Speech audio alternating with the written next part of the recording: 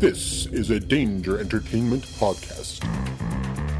DangerEntertainment.net. Danger Entertainment Podcast Network.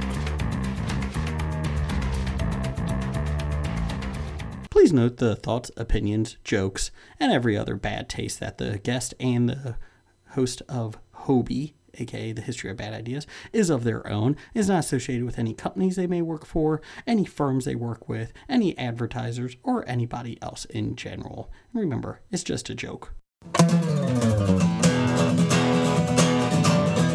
Alright. It's about comic books and movies, growing up with Rokusuke, Superman before Zack Snyder ruined him. Michael Keaton was the best Batman, while Christian Bale is just deadpan. No one remembers the other ones. Jeff defends Aquaman, Blake's just not listening. What? Jason impersonates Michael Keaton. Some people just want to watch World Buzz. Jeff nails another draft day. Nailed Blake's it. top 5 has 98. I got Jason one more. just loves him some Kevin James. Fucking Kevin James. It's the history of bad. It's bad. It's a history of bad. So bad. It's a history of bad ideas. It's a history of bad. Oh, yeah. It's a history of bad. LaCroix. It's a history of bad ideas. Podcast. Welcome to the History of Bad Ideas, episode number 206. I was going to say 106. Woo, that was a long time ago. Yeah, that was 100 ago. I'm Jason. I'm Jeff. Blake. Yay! We got our Blake bot fixed from dengue fever. How are you feeling? It was actually the plague. The It plague. was a virus. You know, the It was a plague. macrovirus. The plague affects 15 people a year, mostly in the West, in Arizona and New Mexico. Yeah. Only affects or kills? It can kill. It can Well, kill obviously it can kill. because of gophers and groundhogs. Stupid No, not gophers. groundhogs. What's the little things that pop up? Prairie dogs? Prairie Prairie dogs. Thank you. dogs. Prairie dogs. They carry it on their back. I'm not kidding. I thought that was a very interesting thing. Who knew in this day and age?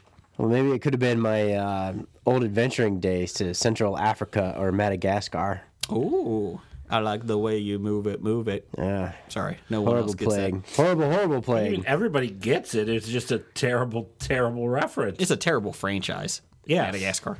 Yes, it is. And that was an unfunny part of the best movie.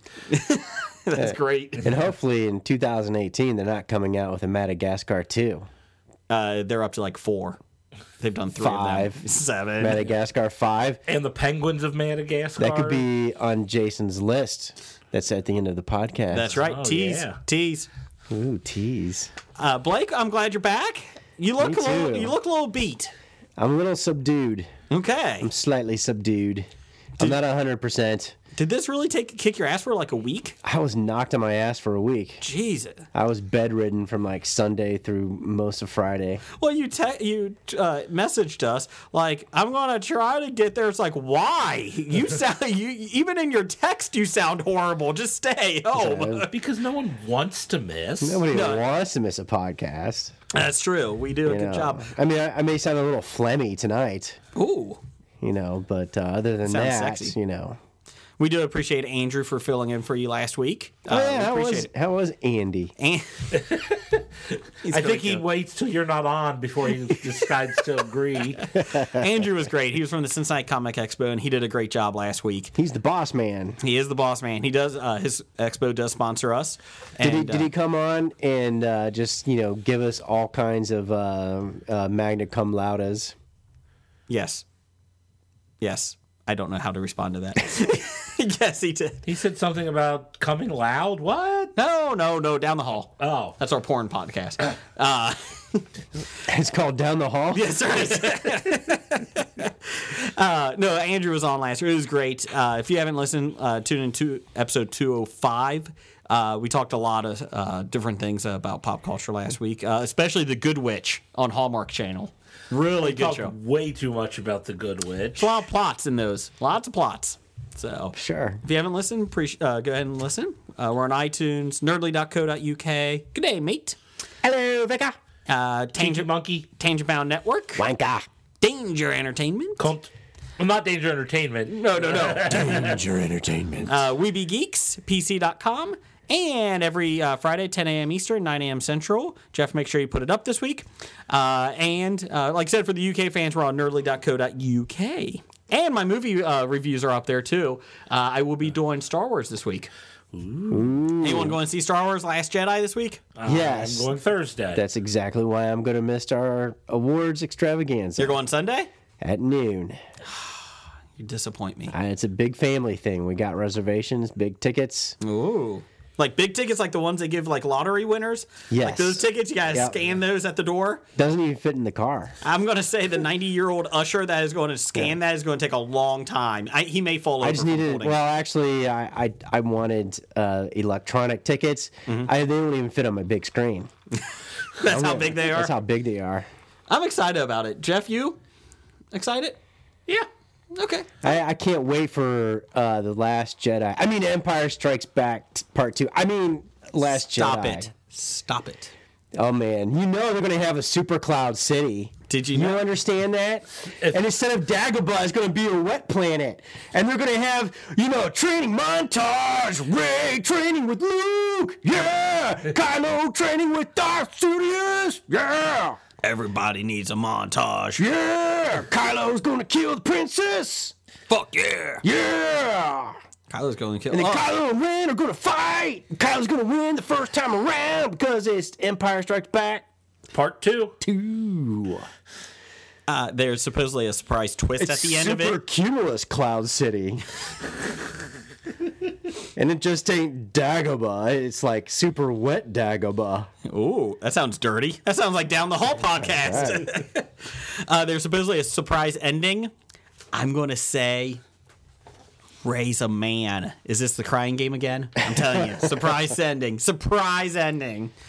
No, they said don't ruin it. So I'm wondering what it is. And let me tell you, if it's what we talked about 80 episodes ago about being the reincarnation of Jedi Knights, I may cry, and not in a good way. No. I don't know what I'm going to do if that happens. Fall on the ground, fist pumping your hand in the air. And then I'll be there in 2 years for number 9. Yeah. Yeah, And back. exactly. It'll be fine. Or whatever a Star Wars story they release next year. Han Solo. To fill that hole. Solo. Oh, boy. Oh, that's right. It's called Solo. A Star Wars story. Yeah. Just to let you know, a little bit later on in the episode, I had privilege of interviewing director Dom Lenore. And Jeff, you'll be happy when I talk to him. I actually got it right. You pronounced his name right to Yes. him? And he said, not everybody does that. So I appreciated that. Let's see. We also had Matt Hookings. He's the actor in Winter Ridge. Dom Lenore is the director of it as well. So they sat down with me this past weekend, and we talked pretty good time for it. And there are movies coming out in January in the UK. There's some UK chaps. Hey, jolly good. Matt Hookings has been, the actor has been in several films. He's been in Kingsman. He played a young Michael Caine. Some people just want to watch the one bun. That's my Michael Caine. And he's also been in, I can't say the name of it, Maleficent. I came close, didn't I? Yeah, you were pretty darn there. And Edge of Tomorrow. And this is his first lead role, is Winter Ridge. And they were on 365 Flicks podcast, too. And Chris and Kev actually set me up with them, with Dom and Matt. So I appreciate that. In the beginning, I actually called Matt Mark because I was just trying to go over my notes and I screwed that up. So that was Way nice. to go. He's like, Awesome. Amateurs here. I did tell them that we are professional amateurs, so we appreciate them coming on to our show. That's right. But yeah, so they'll be on in a little bit. Oh, yes. And I do recommend if you guys can hear it. It's a fun interview with them. Yes. Did you talk about the differences of crisps and chips? I did not. We did talk a little Westworld, though. Ooh. Now I'm intrigued. See? Now I want to listen. So I do I want wasn't going to listen because you were interviewing them. But if it was Kevin or Chris, I'd listen. I'll be honest. I actually didn't talk much. It was kind of nice. Oh. I just said some questions. They just ran with it. So They were good interviews where you didn't have to keep leading them. Oh, no, not at all. Not at all. So I appreciate it. All right. So we got that to look forward to. Oh, good. Can we talk one thing? Did anyone watch the highlights of the Buffalo Bills Indianapolis Colts game?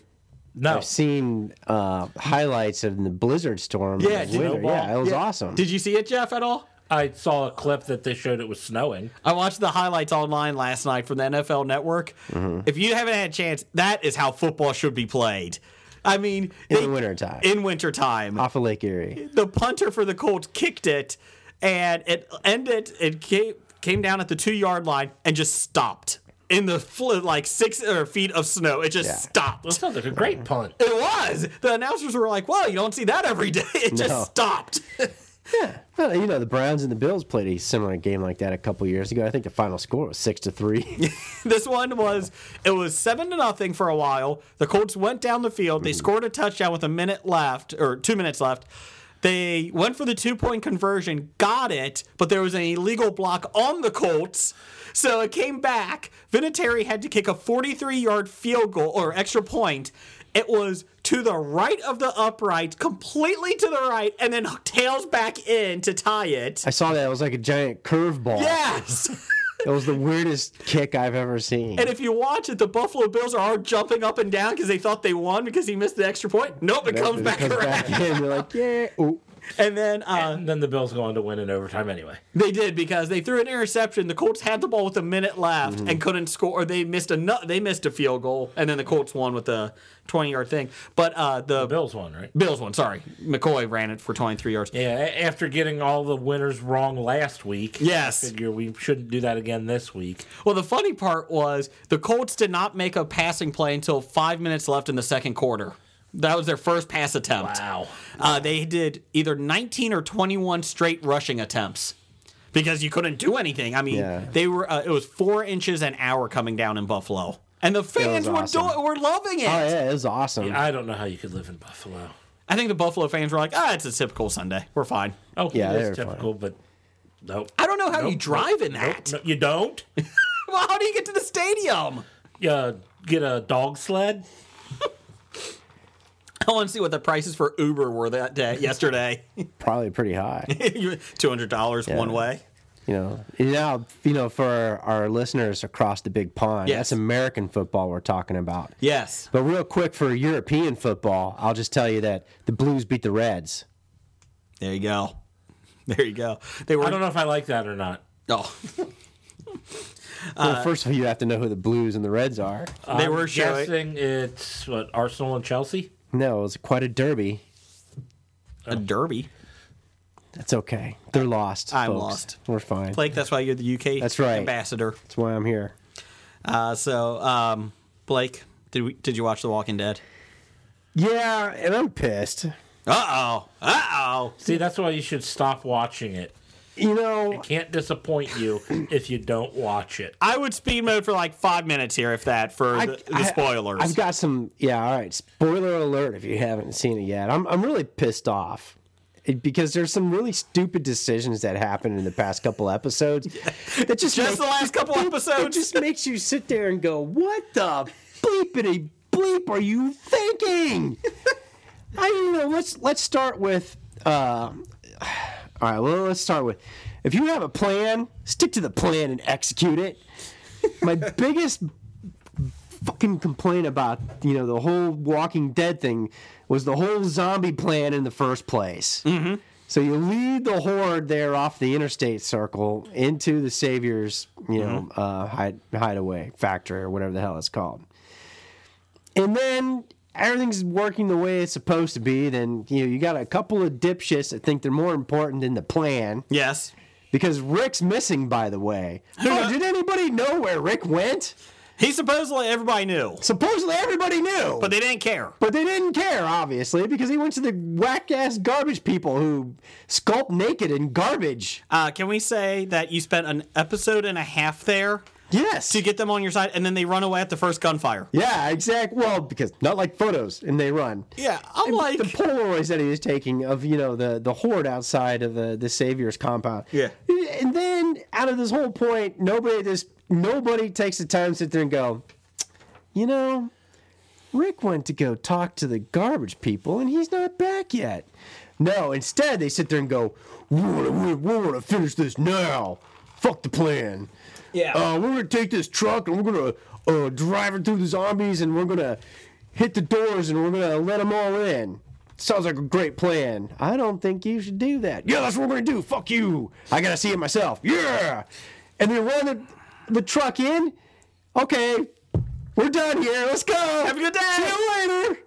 It's like you're not saying you gotta see that plan through. You just don't run it through there. That's when they're at their most vulnerable, is when all the zombies are in there and all that kind of stuff. And they just run it thinking, okay, we're done. Hey, everybody back up. We're out. Okay. That was the plan that every James Bond villain does. Are you going to watch him die? No, I'm sure he's going to be fine. He's going to be fine. Those sharks will kill him. He'll be fine. Exactly. Don't worry about it. Why did you put a timer on the laser to split him in half at 5 minutes? I don't want to do it right away. No, just go ahead and take a gun, put it up to his head. No. Boom. No. That's not classy. No. I'm classy here. I'm classy. What stupidity. I mean, I just can't believe the stupidity of the whole thing. I mean, it's just so stupid. When Maggie comes back, I like Maggie. I like the character of Maggie. I like the actress, too. Hey. Yeah, you like Maggie. So she gets back, and she's like, reinforce the walls, protect everything, blah, blah, blah. Let's start reinforcing. Why weren't you doing this 6 weeks ago? When you knew everything was starting. You knew the plan was happening. Fucking reinforce. Exactly. And again, it pisses me off in Alexandria. Build a fucking moat around the place. You have the construction equipment. Build a fucking... Don't even have to fill it with water. Just make a giant... hole around. Just do something. Yeah. And the other thing about that whole zombie plan with them going off on their own, and then at the end, didn't anybody realize that it was Dwight that was helping them? They were not bright. No, I'm like, how do you think you had all the... I didn't understand that either. I was like, I understand Dwight at the very end. Hey, I'm like, well, he's the one that gave you all the search, secret posts and watches and everything. I was like, oh, so somebody was just giving, Rick was just a genius and came up with this shit. And Daryl knew that he was. Yeah, exactly. And that just fucking irritated. But at that point, also, do you just shoot him because he has no other purpose? Because he can't go back. He can't give you any other info. Have a good day. Yeah, Bam. I know how he thinks. I know how Negan thinks. And of course, once again, Rick has a chance to kill Negan. Doesn't do it. Can't get it done. I'm going to run away. I got a gun. And, I'm in there. The Saviors are in there. I go to my house, and I'm like, Carl. It was like, who do you think's waiting there for you? Making spaghetti. Asshole, making spaghetti. Fucking Negan. And that irritated. And, the whole Carl thing, up on the fence, that was kind of like a hard, I like that. Heartwarming moment, and you understand where Carl's coming through. Is like, let's remember we're all human beings, the human factor kind of deal that tied into him giving food. Is this who you really want to be? Giving food to is this really who you want to be, kind of deal. And then, at the very end, oh, by the way, Carl's been bit. Yes. Hey, wait a minute. I thought he might have been bit when he was helping Saeed. When he was helping, Saeed there, and the zombie was on top of him, but it didn't look like it was bit. It didn't tear his shirt. That was impressive. It didn't tear his shirt. Yeah, exactly. Maybe it was riding up the shirt. Knot or something, whatever. But anyways, that was like one of those twists at the end, and you just look at it like, after I got pissed off about the zombie plan, the incompetence, Rick being held by the garbage people, nobody giving a shit about what the fuck happened to Rick. Garbage people running away. Not sticking to the plan, and then leaving after you ran the gates in. Okay, see you later. We're done. Woo! No. You see it to the end, Time out. Was George W. Bush in charge of that? Operation Mission Accomplished. Mission accomplished. Oh, wait. Oh, shit. We got 10 years of mop-up duty. Down the hall. Oh, shit. You know what they didn't show? What's that? They didn't show Carl getting busy freaky with the horny chick, where the bites were just from their steamy sex scenes. Oh, that's what it was. That would be funny if that's what it came back as. It's just a hickey. Just survive somehow. That's right. Well, did you see on Twitter? Well, you probably haven't, but on Facebook and Twitter, Carl's Chandler Riggs, the actor, he's fine with everything. He basically was telling them that he wasn't going to go to college. He was taking a year off to do acting, all that. Supposedly, the AMC and Scott Gimple, the showrunner, came back and said, well, we want to give you a 3-year contract on AMC for Walking Dead. Yeah. He said, okay. 4 days later or 5 days later, you're getting killed off. And they... Hold on. Who did he not sleep with? Well, here's the thing. In Hollywood to get... Harvey Weinstein. Damn. Kevin Spacey! I'm Kevin Spacey! I like little boys! It's fucking Spacey. I became Salacious Crumb of Kevin Spacey. Yes, there you go, yeah. But Chandler Riggs' dad today was going off on AMC how Scott Gimple was fucking lying. He's a piece of shit. And I'm like, oh, God, no. Don't be that dad. Don't be that dad. yeah. Your son is 18. Don't be that dad. He's Let him already go. that dad. Yep. Oh, he was earlier. Trust me. Don't go all LeVar Ball on his ass. You fired him 5 days before his 18th birthday. Okay. So what? Welcome to Hollywood. Yeah. It's not really firing in the Hollywood business. And you were Your on the, character's just not allowed you've been back. on the show for what, 7.5 years? Count yourself lucky that you were on a hit show for 7.5 years. And in theory, you should never have to work. Yeah, if you didn't blow that money you had, you should be able to set that up into trust and at least never have to be desperate for money again. And you're going to live off the residuals, too, of that, of the repeats and everything else that they show all the time. Yeah, Well, exactly. yeah, those 48 cents you get every other. It doesn't matter. It still adds up. If Tony Schiavone's getting $500 from a fucking Ready to Rumble once a year, I'm sure Chandler's getting right. several thousand. But no, I'm okay. I'm okay with them changing it up. I would have liked it better. I still want Rick to die. Yeah, I like how Eugene's just a fucking asshole. He's an asshole, but he is also mental. He is. I don't know what he's doing. He's a character I love to hate. Yes. I love his I moments. hate him. I mean, I hate him more than Negan, Yeah. to Yeah. tell you the truth. Negan's trying to survive in the society. He's trying to build something. Whether you like his tactics or not, yeah, Whether he you wants agree to. with what he's building. Yeah, Correct. exactly. He's still building a society. in It his may not mind, be a- it may yes. not be perfect, may not be democratic. But in his mind, he's doing the right thing. Eugene, Yeah, I don't he think thinks has it is. anything. Eugene just wants to Eugene survive. Is looking out for himself. Yes. I'm intrigued to see how it works because the next after the all-out war, Chandler Riggs' character Carl has big parts in the Whisperers War, and yep, that's what they do, and in the comic books. And the the actual next storyline that comes up is the future after the all-out war, which I won't say. But he's big in those two. I don't know how you're going to change that. And I'm okay with that if you're going to change some stuff. But, again, I still would be fine if you killed Rick and put Ezekiel in charge. I love Ezekiel. I love that character. I think he's a hell of an actor in that role. And I like his dreadlocks. I think he's pretty cool. Well, can't you just give Daryl everybody's plot points? You could, but it's a lot different because he's a kid in the comic books, Carl. So, Well, he's not a kid anymore, so. and I like how Negan and Carl, I think Carl and Negan had a connection because Negan's the only one that's ever treated him like an adult in that world. And they made a point of it on Talking Dead last night. Everyone has seen Carl grow up except Negan. So that's how he talks to him as a regular person. He doesn't talk to him like a kid still. Interesting. See? There you go. So there's your Walking Dead. Okay, while I was bedridden fighting off the plague Dengue fever. that I probably contracted while I was in this house wearing this D60 hat that your number one fan gave us, which we learned D does not mean 140 or whatever the hell it means. No, it doesn't. No, it Numerals. doesn't. I think he lied to us. Doug? No. No, I binge watched Gotham to get ready for the Floppy Awards ceremonies we have coming up. And I just want to say that I'm not as impressed with Gotham anymore as I used to be. I am shocked. I'm shocked by that. I started losing interest in it at the ending of last season. I like my Batman to be a little bit more Angsty? no, not angsty. Angry and angsty. I mean, other than the ability to run, not like a girl. What I'm talking about is I like to be more grounded in kind of like reality in the real world kind of thing because that's how I view him. He's a rich guy. He eventually becomes a rich guy with a lot of nice toys, but there's nothing supernatural about it. And that's where they've gone. They've gone to the weird supernatural stuff with Ra's al Ghul, with like the Lazarus waters, and then all of a sudden, Naughty Barbara is alive again because somehow Ra's al Ghul found her, put her in the water, Lazarus waters. Like Alfred came back to life, and everybody else came back to life. They killed Alfred?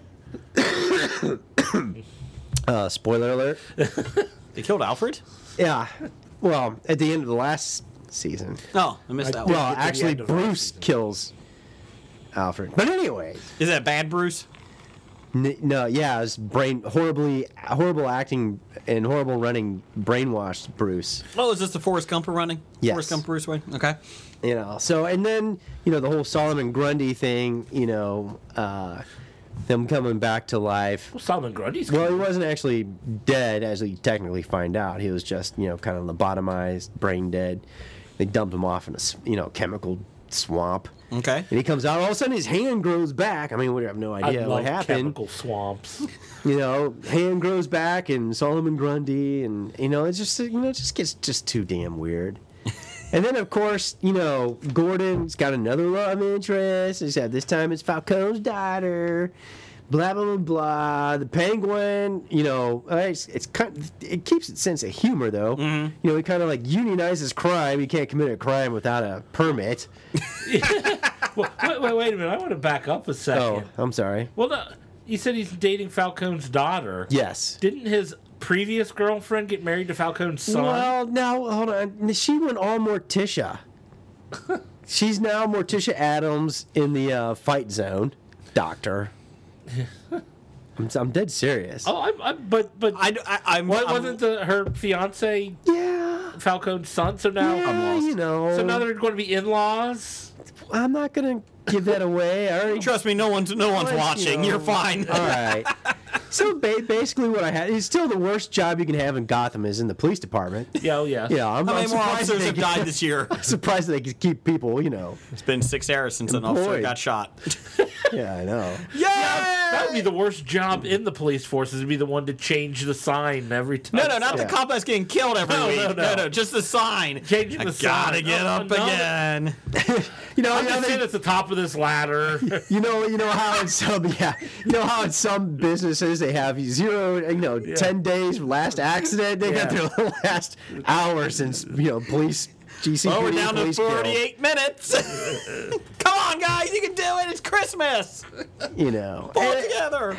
and it just gets to the point where, all right, it started off a little interesting because they bring in the scarecrow concept, and then it just gets goofy from there. And he's like, whatever, and you just don't care anymore. But I was so invested, and I was sick and couldn't do anything else. I just lay on the couch and hit play next episode. So let me ask you this: Is it better than Batman v Superman? I think so. Okay. It's still So you better than recommend Batman Gotham. versus Superman. Okay. Did Bruce Wayne? Is there a magical stick that could kill Bruce Wayne that he just throws in the water? I don't need this. I don't need it. No, but there was a magical knife that killed Ra's al Ghul. Did they just throw it in the water after that? We won't need this anymore. No, he goes on a drinking binge. It's kind of like The Walking Dead of planes. Don't young need that. Bruce becomes, first of all, the actor that's playing young Bruce is annoying. And now he becomes Jesus. really annoying, obnoxious David. young Bruce Wayne. David. David.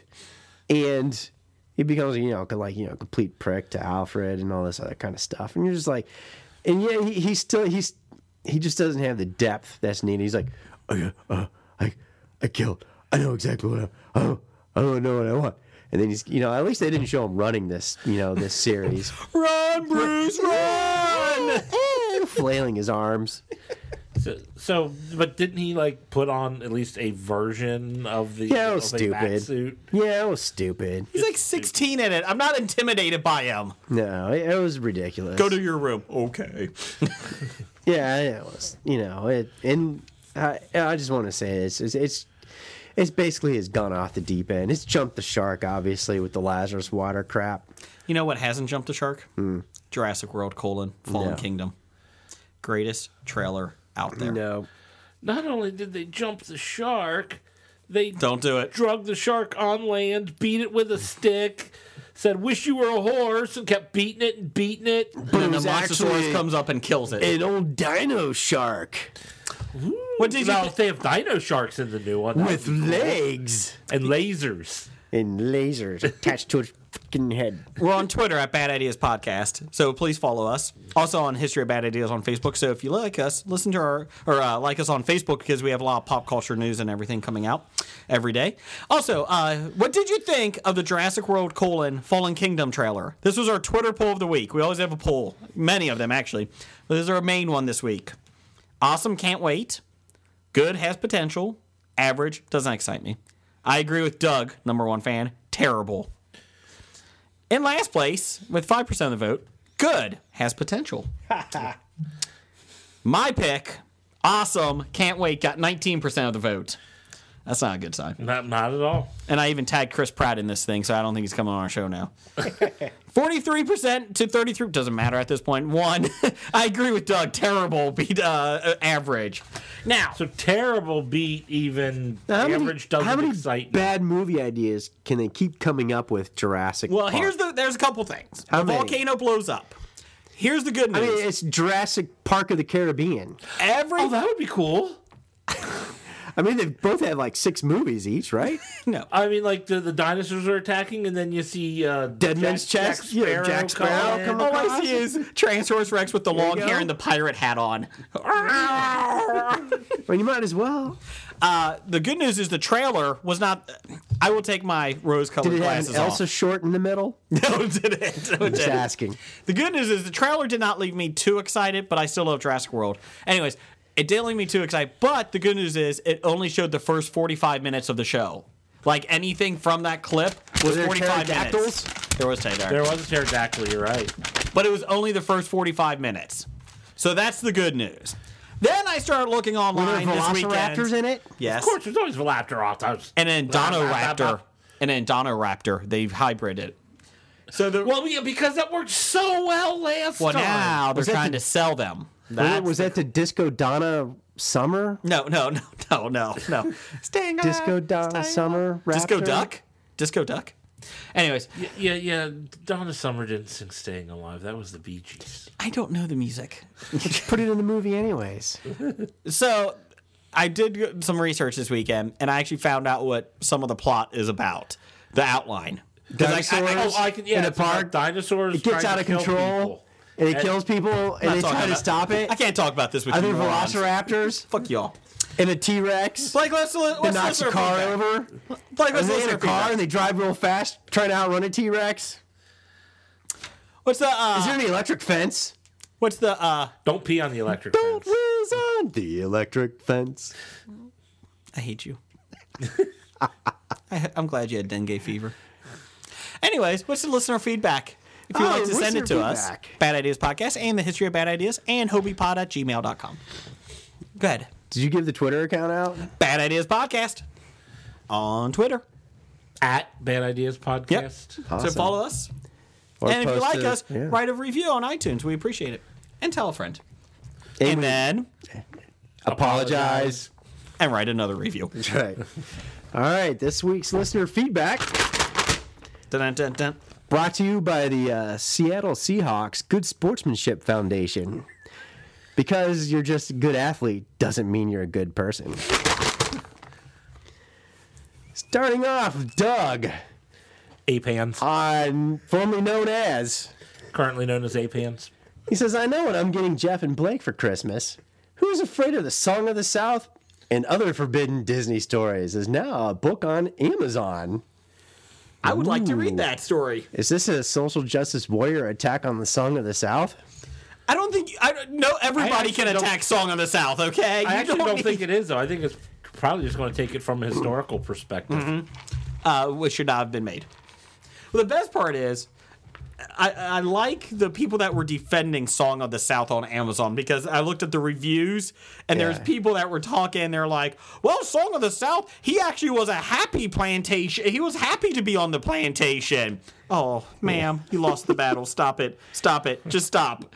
I don't know. He was happy to not be a slave. Well, yes, but would you like to go into that hell or this hell? Do I have a choice? It doesn't matter. But yes, when you ever start a defense of a issue as, well, he's happy to be there. Nope, we're done. You're done. Stop it. I can't wait for that. Now I want to see this because It's a book. It's a book, Jeff. It's a No, I want book. to see the movie Song of the South. I've never You've never actually seen watched it? it. I probably How haven't would seen I it have since I watched was a it? child. I saw the Brer Rabbit short from it, but that's about it. Oh, Brer God. Bear and Brer Rabbit. And Brer Fox. I thought they were a happy bunch. That's all I remember when I was It was a horrible child when I saw the horrible movie. cartoon. Horrible show. Hated it. Yeah. So Moving much on. for context. All right. Kevin at 365 Flicks Podcast.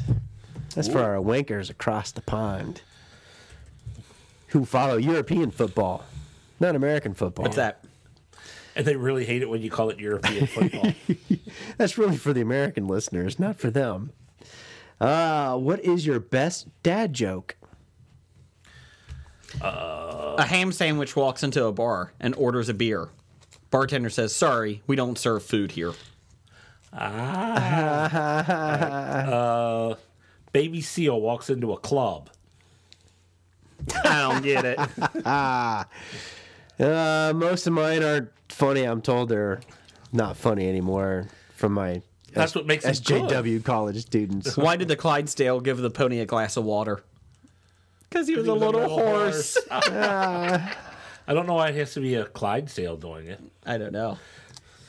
How do you make a Kleenex dance? Put a little boogie in it. Those aren't even dad jokes. Those were the stupid jokes that came out in the books in the 70s. Two peanuts were walking down the street. One was assaulted. That's funny. Get it salted. Horse walks into a bar. Bartender says, "Why the long face?" Sarah Jessica Parker says, "What are you talking about?" And on that note, we're going to move on to Amy Whalen. Following bad dad jokes. All right, what is your favorite / least liked adaptation of a book into a movie? Now, this question leads me to think that it has to be my favorite, but yet least liked. I think there's two, a favorite and a least favorite. So she should have said, what is your favorite and least liked adaptation? Sure. Or it could have been and / or. And or. Yes, and pretend the slash means and or. Okay. Well, obviously, I think my first one, I can't wait to come to the big screen, is Hillary Rodham Clinton's, What Happened. I think we played that out in reality. Yeah, I think you actually have to see the movie before you can pick it. Oh, okay. No, I've seen the ending of this. It's okay. It's okay. We're all screwed in the end no matter what. Yes. Douche sandwich or giant turd or douche sandwich or whatever it was. Shit burger or, yeah. I like that much better. Okay, thank you. Giant turd or douche sandwich. I did like Dry White Season. I was Is that about toast? No, it's about apartheid in Africa. Thank you very much. One of my favorite books. Not that great of a movie because it was made in, I think, the early 80s. Just wasn't very well done. So you're saying that was one of your least liked adaptations? So are you going to say, a movie, yeah. Are you going to say okay. you're not going to play Sun City? I'm not going to play Sun City. I also did not. I love the Fahrenheit 451 book. The movie was not good. Never saw the movie. The movie was not good. That'd be a hard one to. Well, actually, we're living in it now, so That's right. you don't need the movie. So we're talking about least liked adaptations? Yeah. James Bond's book Moonraker. Was that a good book? It was a good book. Really? The movie was a piece None of of the crap that didn't movies- even Oh my follow god! the plot. I'm not. None of the movies really. None of the movies Casino on the Royale James did. Bond books. They're all. I didn't know he made Moonraker like as a book. It's just Oh, yeah. it's just the title, name of the characters, and a vague resemblance to the plot. It's like Lord of the Rings. No, actually, Lord of the Rings is my favorite because you could have come up against a complete wall of haters. Peter Jackson releasing that movie as a big gamble because of the millions of fans of Tolkien and having in their minds what that book looks like. Fortunately, he nailed it. The good news is Amazon paid $230 million for the rights to Lord of the Rings for their show, their network. The bad news is they only have $6,000 for the rest of the series, so it's going to be really bad. It's like a community play. They use it could be pencil popsicle sketches. sticks, Pencil sketches. popsicle stick dummies, or puppets. And then they walked. We got 18 more seasons of And this. they kept walking. And they walked some more. Look, a tree. They just take a picture of a forest. There's the trees. Totally a I'm Tom bottle. Bombadil. Hello, kitties. Fahrenheit. So Tom Bombadil, you think he's like Kevin Spacey could play him? Oh my gosh. Tom Bombadil. Come on, you weird children-looking people come into hobbits. my tree. Hi, guys! It's a good thing they're all boy hobbits. Who's that archer? Get her away. What do you mean? Who's that? Jeez, oh, Pete. Well, one of my favorite- Legolas is a male. Oh, was it? I didn't know. I think he was referring to from The Hobbit, Evangeline Lilly's character. She wasn't even in the fucking book. I have no idea who you're talking about. Exactly. Okay, maybe he wasn't referring to. I know, right? Legolas. Yeah, hold on a sec. My favorite could be Peter Jackson's Lord of the Rings. My least favorite could be Peter Jackson's The Hobbit. I can see that. Actually, I'm liking that more and more now. Those are my answers. Well, I'll say my favorite. I have to go with the classic To Kill a Mockingbird. Great classic book, great classic movie. Did it justice. Yeah. Okay. 50 Shades of Grey is my favorite book, favorite movie. Yeah, I know that's not true. No. There you go. What else we got? All right, from Sean at Pittsburgh Nerd. When you watch Riverdale, do you feel the need to dress like a 14-year-old girl too? Don't ask me what I do on Thursday nights. Well, I'm curious. Does that mean Sean has the need to dress like a 14-year-old Tuesday girl? night. I forget what. And is asking if you also do? Is that what he's asking? No, he's not asking me. He's asking if Jason does. Well, yeah, the person who watches Yes. it. Riverdale's beautiful. But he's admitting that he dresses like a 14-year-old girl when he watches it. Is that what I'm You know getting what? If that's what gets from you into this? character for Riverdale, I'm fine with that. I'm just curious because Yeah, not that there's anything wrong with that. no, if that's what you want to do. Yeah. Anyways, keep moving on. Sean, it's a great show.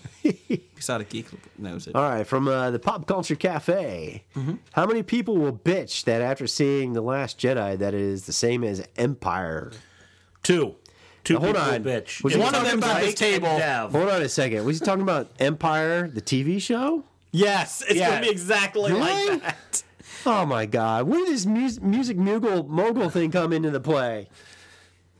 But From the cantina?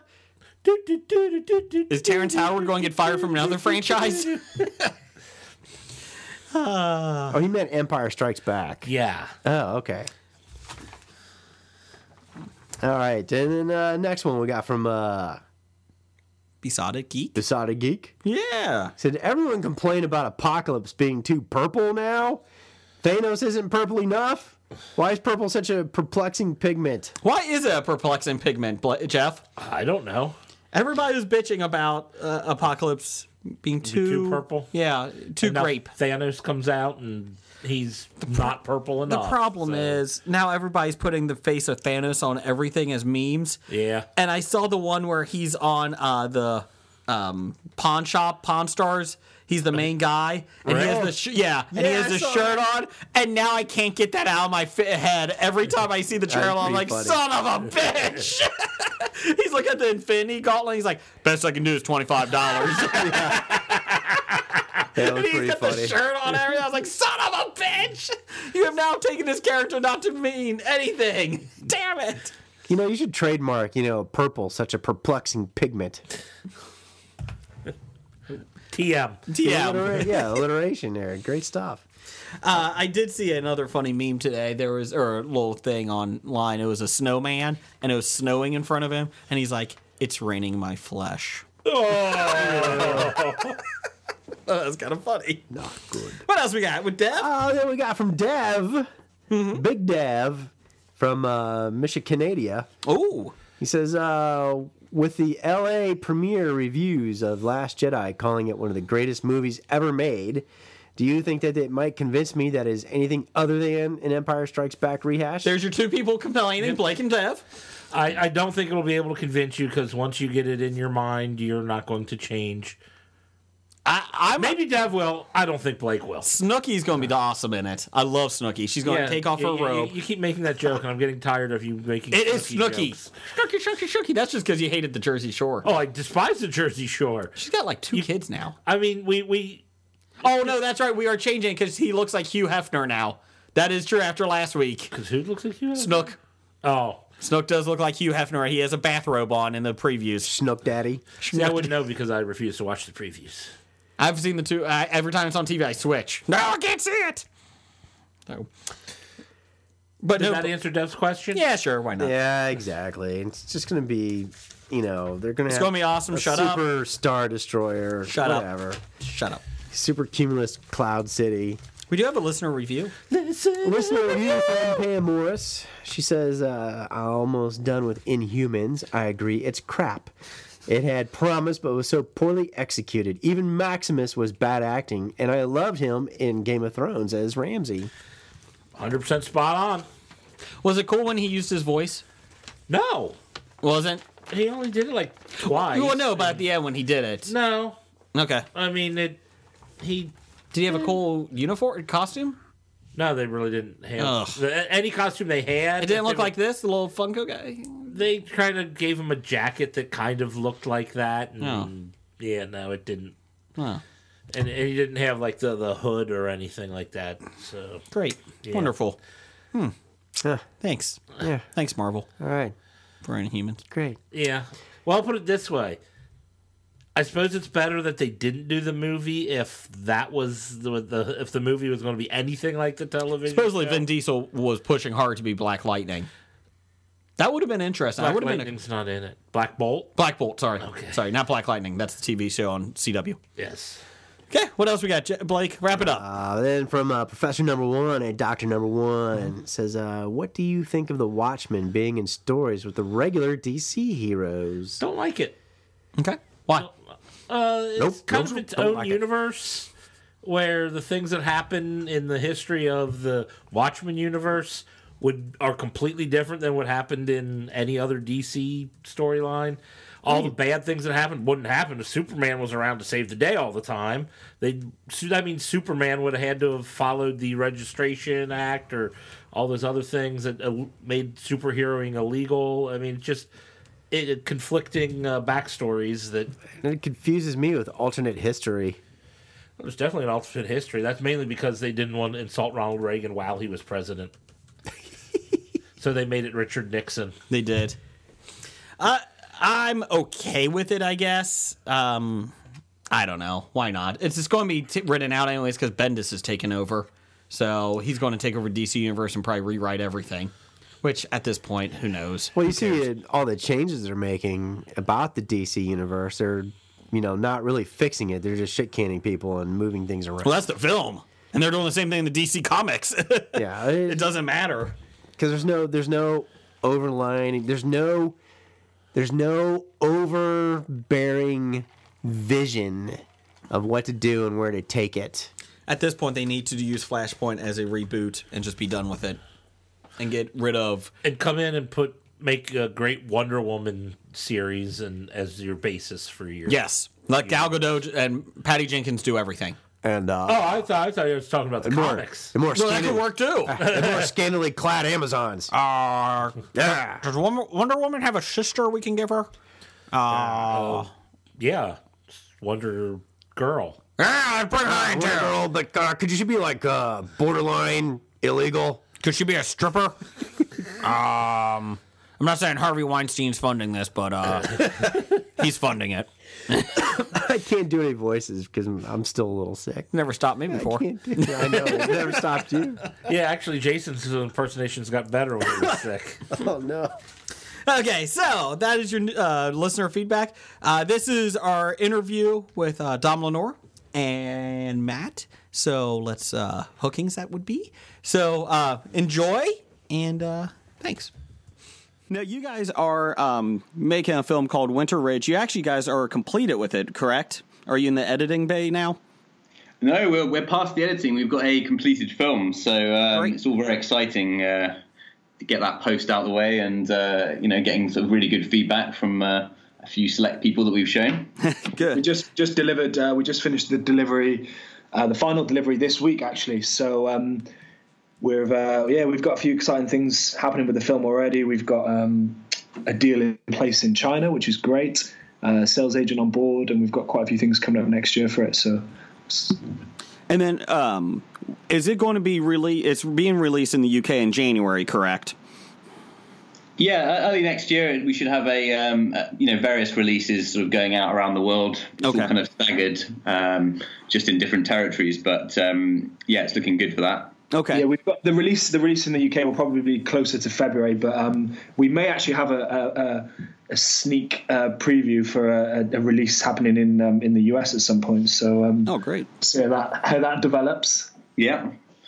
Very excited about getting the American audiences behind the film, because we've kind of developed it for with that kind of aesthetic in mind, and I think the audiences might dig it.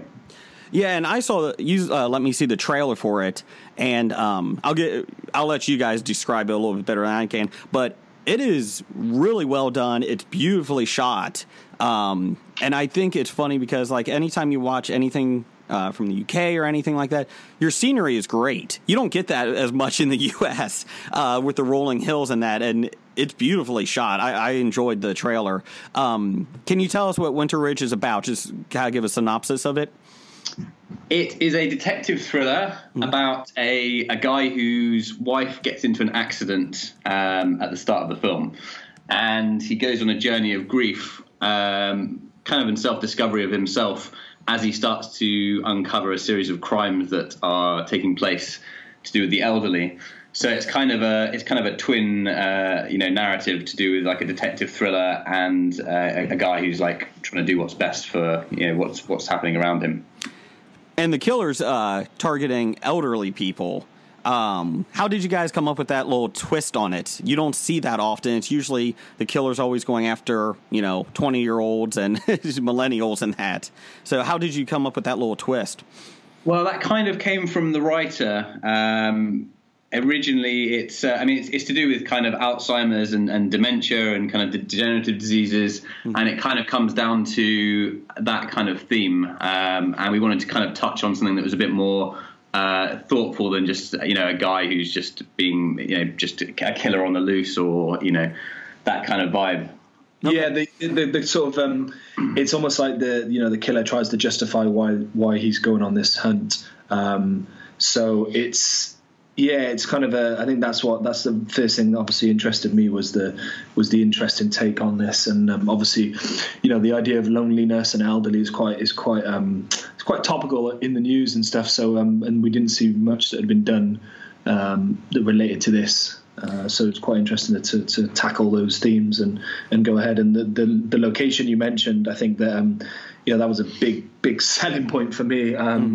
Dom took me down to location and said, Matt, just come down and see it, see what you think. And it was amazing. I mean, it reminded us of like somewhere in Switzerland or Canada. It's got that very sort of atmospheric feel to it. Had foreboding rivers and different stuff. So it's very, very different to what the sort of the stereotype of the UK is, and that's the kind of direction that Dom wanted to go in, which was what attracted people to the film, because it's a British film, but it has a very like I said, an international kind of feel to it that could be set almost anywhere. It came across. And I hate to do this because a lot of Americans always go to this show, but it seemed very Broadchurch-like the way it was shot in that. I'm not sure if you guys have seen that, the murder one. I mean, the detective show, it came over on America on BBC, and it is one of my favorite detective shows of all time. That first season was amazing. I mean, Broadchurch is obviously very popular, and I think it's a fine line, because obviously it is, we've made a feature film, not a TV series. Sure. But, obviously TV is so high quality now. And like you said, Broadchurch, things like Downton Abbey, Game of Thrones, they're all super popular, and they're being made very well. So I think that it's finding that fine line where people take out the positives and think, there's elements of that relate to Broadchurch and things like that, but obviously keeping it, we've kept it very cinematic as well, and kept it sort of. I mean, Broadchurch kind of has a kind of a coastal setting. It's a lot to do with the characters and the drama, so that's definitely an element that we brought through, because there is some very strong sort of characters and emotional sort of themes coming through. But then something that we've kind of gone outside of that Broadchurch, and like that was a big influence for us, is kind of getting that kind of Prisoners, Insomnia, Wind River kind of epic. We're in a remote landscape. We've got action going on. We've got, a big orchestral score. We've got like big shadows and, impressive lighting. So all that kind of stuff kind of brings it up out of the TV world into something like much bigger. Yeah, just from the trailer, and no offense to Broadchurch, like I said, it's one of my favorite detective shows, but you definitely had more action in your trailer than Broadchurch did in the whole first season. Yeah, there's a bit of action. I mean, you know, we pulled in a lot of favors as well, and like Dom was just talking about then, you know, our sound designer is Glenn Fremantle, who you know, he won an Oscar for Gravity. He's done all of Danny Boyle's films, so you know, we've got that epic soundscape. Yeah, soundscape that kind of fills the atmosphere and fills the location. And the same, you know, we had a fantastic cinematic composer that really any elements that we thought were sort of, you know, sitting around you know, high-end TV, we brought them out and took them to a different direction using the music, using the sound, using the grade. So it's quite interesting. And you know, there is a lot of action in the trailer. I think that the action is quite nicely paced. You know, there's a big sort of moment at the beginning, and then it's paced out through the middle, and then obviously at the end. So it's it's structured quite well, and you know, the film seems to be getting a lot of attention, which is great. And obviously we haven't even released the trailer yet, so it's quite interesting that you know, we've been having such good response already. Yeah, I enjoyed it a lot. And like I said, I've watched it several times, and I thought it was very well done. Now, Matt, you not only are in it, you're the lead. You're also how did you come into this film? Like, how did you feel like this is how you wanted to portray your character, your main character? So I mean, Dom first. Me and Dom go back about 5 or 6 years, and he directed the first film that I wrote. I started writing about 5 or 6 years ago, and he jumped on board and directed the first film that we did together, which a couple of years ago now. So he brought me the project. You know, said he thought I'd be great for the part and stuff, and obviously there was other aspects that I could bring in place in terms of the producing, because I run my own production company as well. So it was kind of a win-win, and then obviously we sat down and delved a little bit further into this character, and like you said, we looked at things like Prisoners and, you know, Casey Affleck's character in Manchester by the Sea, just to try and tap into a, you know, quite sort of internal emotions within a character, and several things that's going on, because my character has, as Dom says, his wife's in a car accident very early on, and then he's fighting to try and find out what's going on with this case. And, you know, it's back and forth. So there's a lot of things going on in his mind, and that changes and develops and has an arc to it throughout the film. So obviously, you know, as an actor, that's a you know, it's a great role to play. And you know, the research I did, I kind of watched a lot of, you know, documentaries and you know, a few film references. But every night we'd finish, I'd go and watch like a true crime detective story, because I think part of the thing was, you know, we never rested on the shoot, and that seems to be the mindset of these detectives and people that get into these things. They don't rest, or don't. Your mind's always on it. Yeah. You don't really sleep until it's solved, or until at least you're settled. So, you know, it was quite challenging because I was involved in the elements of the producing, and, you know, we had a very tight schedule and budget. But, you know, in hindsight, it kind of brought out quite dramatic moments. And it was very rewarding actually working together on it, because you know, there were certain elements like the detective investigation that Matt did a lot of his own research, and there was a lot of ideas that we kind of worked on together and like really developed a character, you know, mostly kind of towards the grief side of things, and sort of bringing out the drama. So there was a kind of like a very three-dimensional character that we kind of worked on together. And I think that's why, like, you know, as a lead, he sort of carries the film quite successfully, because you know, we put such a lot of time into that process. And Matt, if you were watching two true crime documentaries and that, I've gone down that rabbit hole, never for acting, but just for it, how awful is that you just keep watching more and more of them because you get hooked on them so easily? And just how people tick. It's crazy. I mean, the good thing, the good news is I've always been a fan. Before I wanted to act, I kind of wanted to delve into forensic science. So I used to watch these a lot. But it does, I mean, my brain was absolutely fried by the end of the day. You know, we'd get up at 6 o'clock in the morning, getting home at 10 o'clock at night. So to then watch one, I was watching one from like 10 till midnight or 1 a.m. and then back up at 6. So yeah, it was interesting, and it is, you know, every case is different. I was watching a lot of the extreme stuff, so it just, my mind never rested basically, and it was it was quite crazy. But I've talked about it on the podcast before. Like I said, my big thing is missing cases, how people just vanish, and you're right. Like I said, I mean, you go down a rabbit hole, and after a while, your brain is fried from it. And like I said, this is just from my personal life. I'm just like looking at it just to the mystery of it, and I couldn't even imagine doing that after acting all day and doing that shooting and that, and then coming home and doing it. I mean, it is draining for you. So I think the mystery side of it is great, and the cases that come back up. 30, 40 years later or whatever, and it's like, wow, it's it's redigging everything, and then they find out new stuff. And I think that part of the story with Winter Ridge is that there is an underlying factor that this has been going on a long time. So even though we jump into it quite new and quite fresh, by the end of the story you think, oh god, they've been doing that for a long time. So it's hard without giving too much away about the film, because there's an element of the film that is it'll kind of explain exactly what I'm referring to, but we can't really give that away because it's the main sort of the main hook. Have you seen The Killing, like the US version? Because like that was really interesting to do with like. I mean, it takes 2 series to find out what really happened to this girl. And I found the drama surrounding the community and like, what happened around how this could possibly occur. And because obviously you see someone go missing and it could be 100 reasons. But I found that kind of really interesting. And that was kind of, it had an influence on the drama elements of this as well.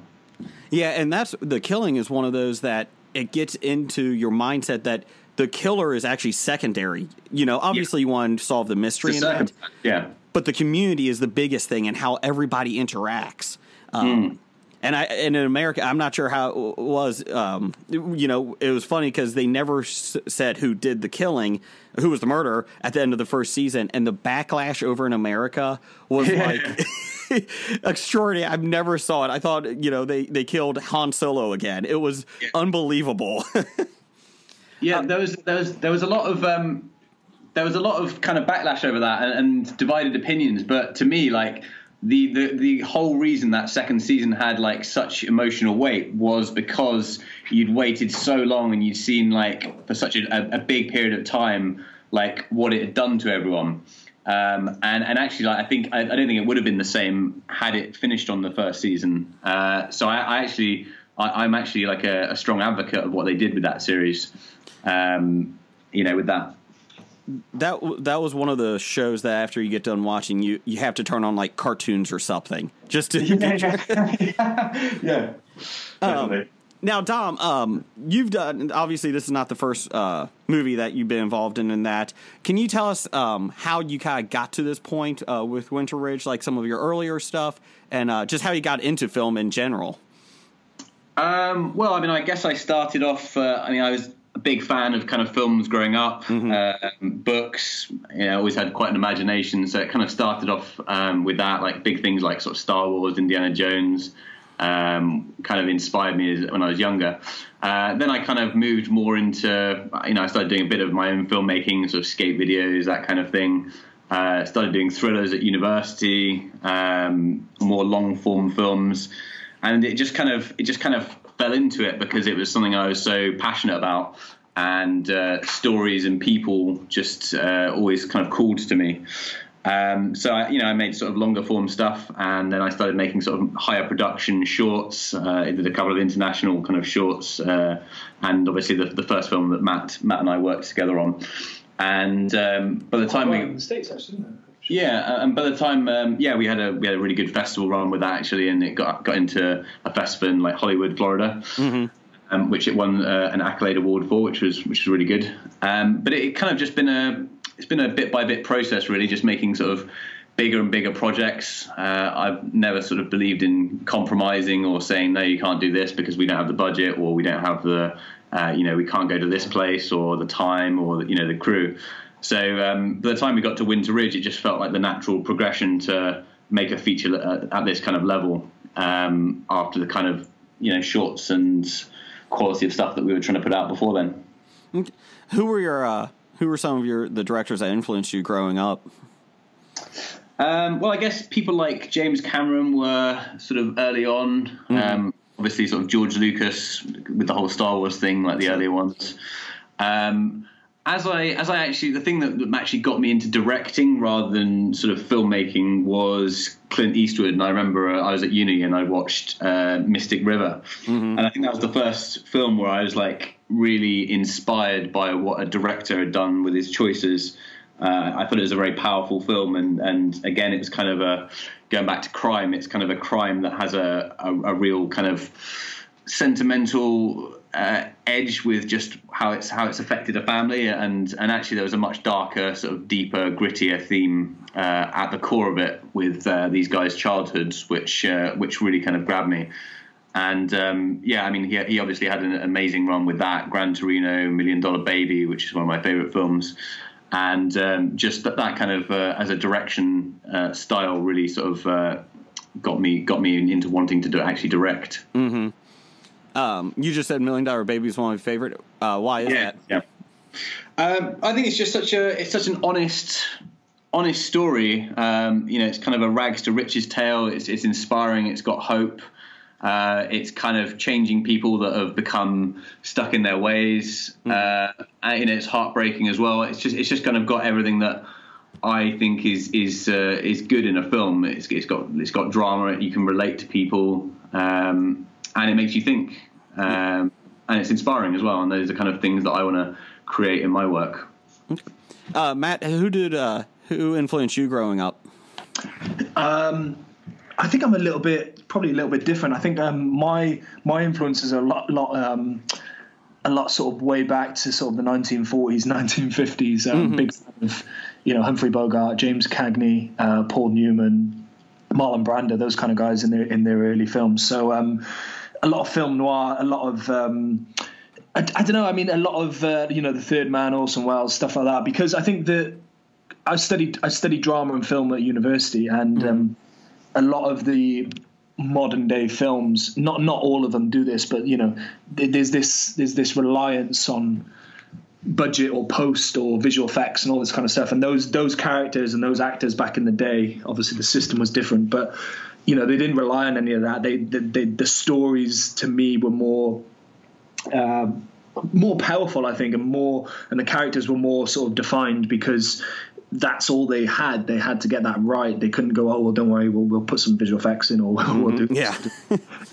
So I think that come from that kind of route. And then I still really like still big fans of Robert De Niro, Al Pacino, those kind of guys as well. I think that some of the films that they've done are absolutely amazing. So I think definitely Humphrey Bogart, even James Dean, Rebel Without Cause. On the Waterfront, those kind of films, big influences in terms of how I like to sort of approach projects, I suppose. And you've kind of, Matt, you kind of touched on this a little bit, but you've been in big budget films from Kingsman to Edge of Tomorrow to anything like that. But what is the difference between the bigger budgets and, I don't want to say small budgets, but like the not as big budget, I guess you could say. What is the big thing about it, and which one do you prefer? Well, I think that the first thing that's clear is that I played the first thing that was different. I played a much smaller part in the big budget films than I have done in something like Winter Ridge. So your influence is a lot less. Some of the days I would turn up and the whole system's in place, and they've been shooting for 20, 30 days. So you do your thing, and then you're off home. So I mean that's kind of what inspired me to set up my own production company, because you step onto these $100 million sets, and you actually go, well, wait, there's not, they're still making the same mistakes that maybe you would make on a smaller budget, or the acting's not mind blowing, or this or that. And it's not to say that those films you mentioned were like that, because some of them were really great. You just pick out these little moments. You think, actually, well, that could be something that that I could do, or that we could do, and it kind of inspires you in a way, because you think it doesn't matter about the money. You can, as long as you put your passion and creativity into the art, you can still bring out really great results. So I mean, obviously the learning experience and being around some really high professionals, people like Tom Cruise and like you mentioned, like Kingsman and Maleficent. It was really sort of admirable to watch, learn from it. But I think that I don't know. I quite like it, the independent stuff, because everyone's there for thriving off the passion and making the best job. Sometimes the biggest budget stuff can fall into that system of that mercenary kind of vibe. Yeah, people aren't necessarily there because like they truly believe in your project. Which sometimes it has to be on indie stuff because you don't have the same kind of resources. And people do come to you because of the quality of your work, and that is what sells it. And then that obviously reflects in the results, and that's why you get some like absolutely incredible sort of indies coming out. Let me ask you this, and the only reason I'm doing this is because this is what the world I know is with podcasting and that, especially independent podcasting, we always call ourselves professional amateurs.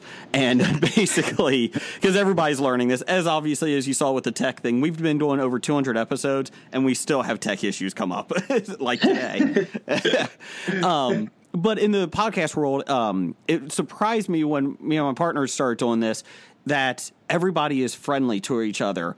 And outside of the major, unless you have a famous comedian, famous, huge actor, your show is, from the ground up, just trying to gain traction.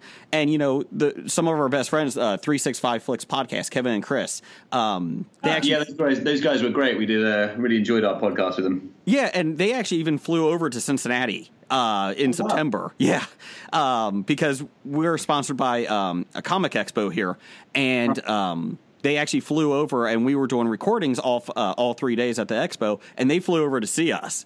And it's just this, like, everybody helps each other in the independent scene, obviously, in the podcast. Is that very similar to, like, the independent film industry? Obviously, you're all trying to get, your film shown and recognized, but is there a lot more cohesiveness in that and friendliness as opposed to the big budget? I mean, yes and no. Yeah, I think it's interesting. I mean, first of all, like, I don't know. Generally, Americans are very friendly, and the doors are a lot more open. And even if you are, even if they say no in the end, they'll give you the opportunity to come in and speak. Here in the UK, it's a very tight circle, and it's very difficult to get into that circle. And if you're in, then you're in. Great. But someone could have an absolutely amazing film or idea or even finished product, and it'd still be difficult to get through the door. So I think that definitely the independent level, there's a huge amount of support. And even we just released a behind the scenes video of how we made the film, and it's 15 minutes long, and not everyone's got that sort of time just to sit down and watch 15 minutes of how a film's made. And we've had some amazing response from it. We've had, I think, close to like 25,000 views, and it was only released last week. So the independent circuit is very, very supportive, because if people keep supporting each other in the independent circuit, as soon as you're on the rise and you go to the next level, then people tend to like to work with the same people, or at least very much open to working with new people. So it is very supportive on one level. I think that there also is a level where there's an element of I don't know, there's an element of stubbornness, and people don't want to give new people a chance, and it's not always down to the quality of your work. The reason we sort of get like high level sort of cast and crew on board our projects is because they can see that actually we kind of do know what we're doing, even if we haven't sort of made it at the level that they've possibly worked at themselves. But then there's other people in the industry, and they'll just sort of look at you and they'll just be like, well, yeah, I don't really want to take a chance on this. We'll go with something easy. And it might not. A lot of the time, it's just not even better projects. It's just something that's just an easier fit. Yeah, it's just an easier fit, and that's a big problem. And that's why we sort of have pushed so hard to get our own projects off the ground, because we want to make good quality stuff. We don't want to just be sort of fitting into a box for the sake of getting funded. Yeah, and the thing is, the sort of difference that we've done it, it's inspiring but frustrating at times, because we haven't had any support from like any of the sort of local funding or the major funding bodies, the film institutions here. So it has been very much completely, off our own back, which I think at some point we will tap into that funding. So I think that it's a mix. I think that it's supportive when it suits, and then sometimes it's quite difficult. But I don't know. I think ultimately you just attract people with the right mindset, and it doesn't matter what level in the industry you're at. If they can sort of see an element of their work ethic in you, that's kind of, I think, how we built up like a good network of cast and crew, and that's why we find it really rewarding working with the kind of people that we do, and why they in turn enjoy working with us. I'm actually just kind of surprised that you guys said Americans are usually friendly. Have you seen? Come to London. It's. I mean, I'll give you an example. If I know a few American agents, which if I email them, they'll respond. They'll respond. It doesn't even if they say, Matt, I'm busy, bugger off. They'll respond, and that's fine for me to go, okay, boom, I don't need to give them a week or whatever and go back in. Whereas the UK, you won't even get a response, so you don't know if they've looked at it, you don't know what's gone on, you don't know this, you don't know that. And I mean, look, it's not everyone, and it's not it's not sort of completely that way. But I think that there is an element of struggle where there feels like there's a very tight circle, and if you're in that circle, great. If you're not, then it's very difficult to get in. I would advise you to avoid any American news, the government, and that would be good. Everyone else is usually friendly. Yeah. Well, there's different industries. The film industry itself is, it's quite a friendly industry, I think, in general. Generally the artistic industry, as a whole, is probably friendly because it's people understand the sort of sacrifice and risk you do just for making art, and it doesn't always reward you. It doesn't always make money. It doesn't always do the things that other normal businesses do. So it's quite. I suppose it's quite different to that. But Americans are friendly. I don't know. You don't. Yeah, we've had pretty good experience with Americans. We know. You don't think? We appreciate that. What's your intake? We've been beaten down in the world lately, rightfully so.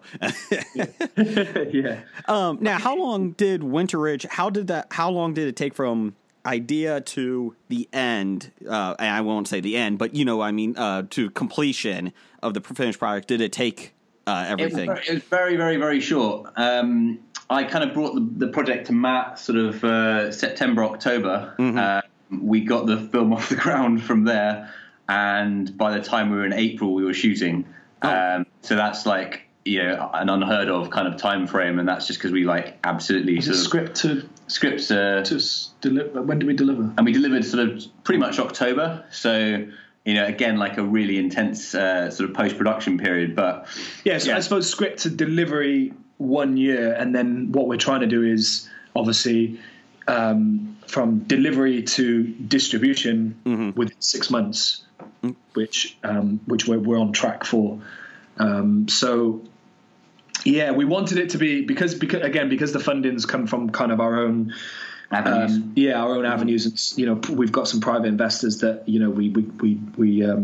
we encourage to invest. Like I said, it's not public funding or film institute money. We wanted to make a very we wanted to show what we could do in with the lowest amount of money in almost the quickest time possible, but again, without sort of losing that quality. So for us, it's very much a springboard to, okay, what's next? And we've got quite a few things lined up. So it's a very sort of...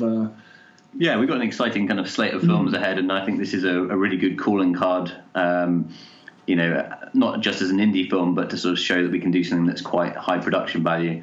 And that, obviously that term's thrown around quite a lot, but obviously if you look at the trailer, we have kind of really pushed for that kind of film. We'd love to do what sort of, in the same sort of marketing and distribution that like God's Own Country's doing, where it's an independent film, but it's just making waves, making waves on an international presence. So what is, I think I know the answer to this, but I still have to ask, what's easier, shooting the film, getting that, the editing and all that, or going out and getting the distribution and meeting with everybody?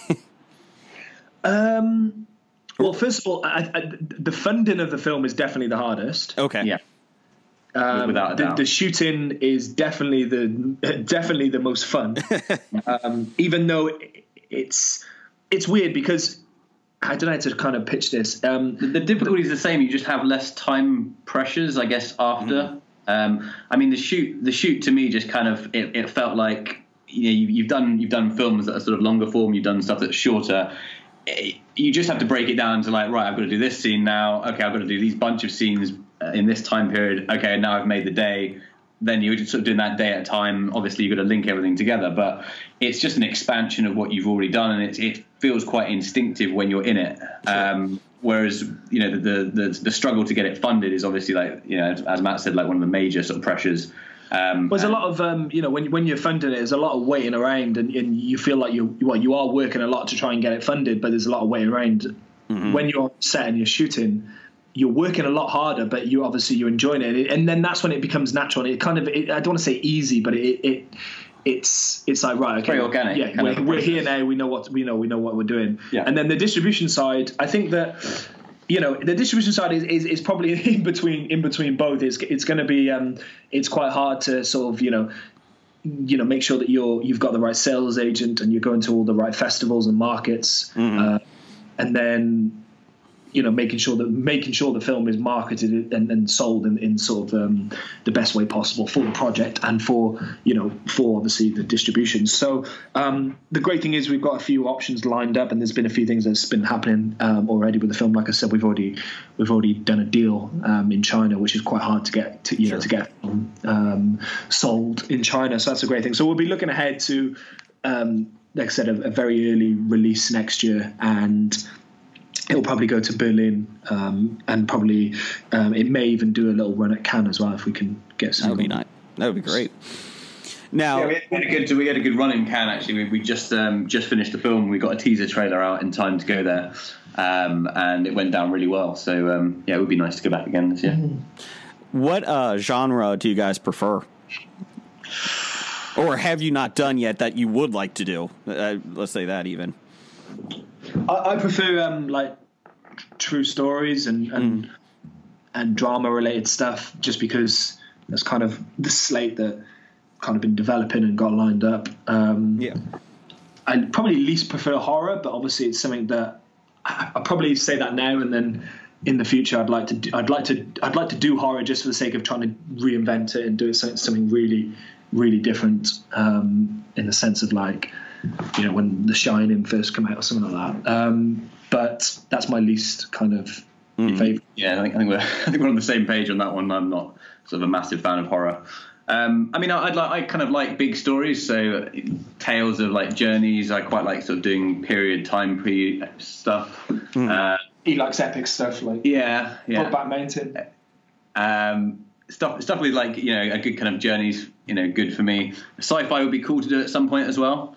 I definitely want to shoot in the States. That's a sort of a big goal of mine as well. I really like the kind of the landscape and the kind of the culture. So maybe going back in time and sort of shooting something that's sort of set in the 80s in North America would be very sort of interesting to me. But it's all down to the story, really. Like, genre kind of is transcended by the quality of the story and the characters. The script. I think it's always to do with script and how good the material is. If you wanted to do a time travel piece, Dom, you could come to Cincinnati because we're about 20 years behind everything. So that's a great pun. That should be the slogan when you first enter. Come to Cincinnati because we're 20 years behind. Mark Twain actually wrote about Cincinnati back in his day and said pretty much something similar. I can't remember the exact quote, but we're about 50 years behind everybody. Why did you say that though? Why is that? Cincinnati is a very conservative town, and change does not happen quick here, which is good and bad. We have we're steeped in tradition a lot here. And so it's kind of nice. We're very Midwestern in that aspect of it. So it's frustrating, especially for the younger people because they want change here, now. And it just doesn't happen. And again, though, I mean, I love the city and that, but it is very slow to change. And like I said, hopefully Chris and Kevin thought we were the friendliest place they've been, which we pride a lot on that, but we are very slow to change. I told you, I think you should come to London. It's friendly. And I'm actually outside of Cincinnati. I'm a little bit more in the country in that, so we're really slow to change out here with everything. Now, there's bits of England like that. There's bits of England like that as well. I guess London is quite progressive and it is quite fast moving, so it's it's kind of a hub in a sense. But yeah, there's definitely areas in England that are different sort of thoughts going on and ideas. Well, we get a decent amount of, shockingly, a lot of, not a lot, I would say at least 2 to 3 films a year shooting here. And I think a lot of it is because of the architecture in that. But, I mean, it's always surprising to me because we're not one of the biggest cities in the country, but we do get a decent amount of actual major film shooting here. It always kind of surprises me. And I work, when you go downtown Cincinnati, there's, every couple months there's at least a road closure because there is a shooting, actual film shooting. So it's kind of funny. But what is your favorite television show now? Do you guys have time for any of that? For me, probably going to go with Westworld. Okay. Just because it's Nolan's kind of writing in it is just absolutely brilliant, and it's such a complex, multi-layered idea. And when you sort of go into sci-fi, some of my favorite sci-fis are where you kind of use the setting and the world and the concept to explore like human minds sort of even further than you sort of normally would. And Anthony Hopkins in it and a lot of the main cast actually are just spectacular, both from a sort of a performance sort of standpoint and especially kind of from the writing. So that's a really fascinating sort of show for me. Did you ever see the original? I haven't. No, I haven't. Oh, I don't know if it would hold up a lot. Growing up, we didn't have cable, and so it was always on the local channels every weekend. So my brothers and I were huge fans of it. And then to see what HBO Nolan did with it, is completely, I mean, still some aspects there, but it is completely different. And Westworld is actually one of our favorite shows on this podcast. We talk about that all the time. Oh, great. Yeah.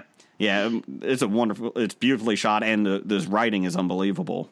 Yeah, no, it is. I mean, other than that, like obviously sort of Stranger Things, I'm a big fan of. I kind of like the nostalgia and the 80s vibe. So yeah, I mean, those are probably the two recently that I've sort of got stuck into. I haven't really been watching that much of late. I watched, is it Mindkiller, the Fincher series, like Mindhunter? Yes. Yeah, that was really interesting. And it is fascinating seeing sort of TV becoming quite sort of dark and intellectual these days. Aggression.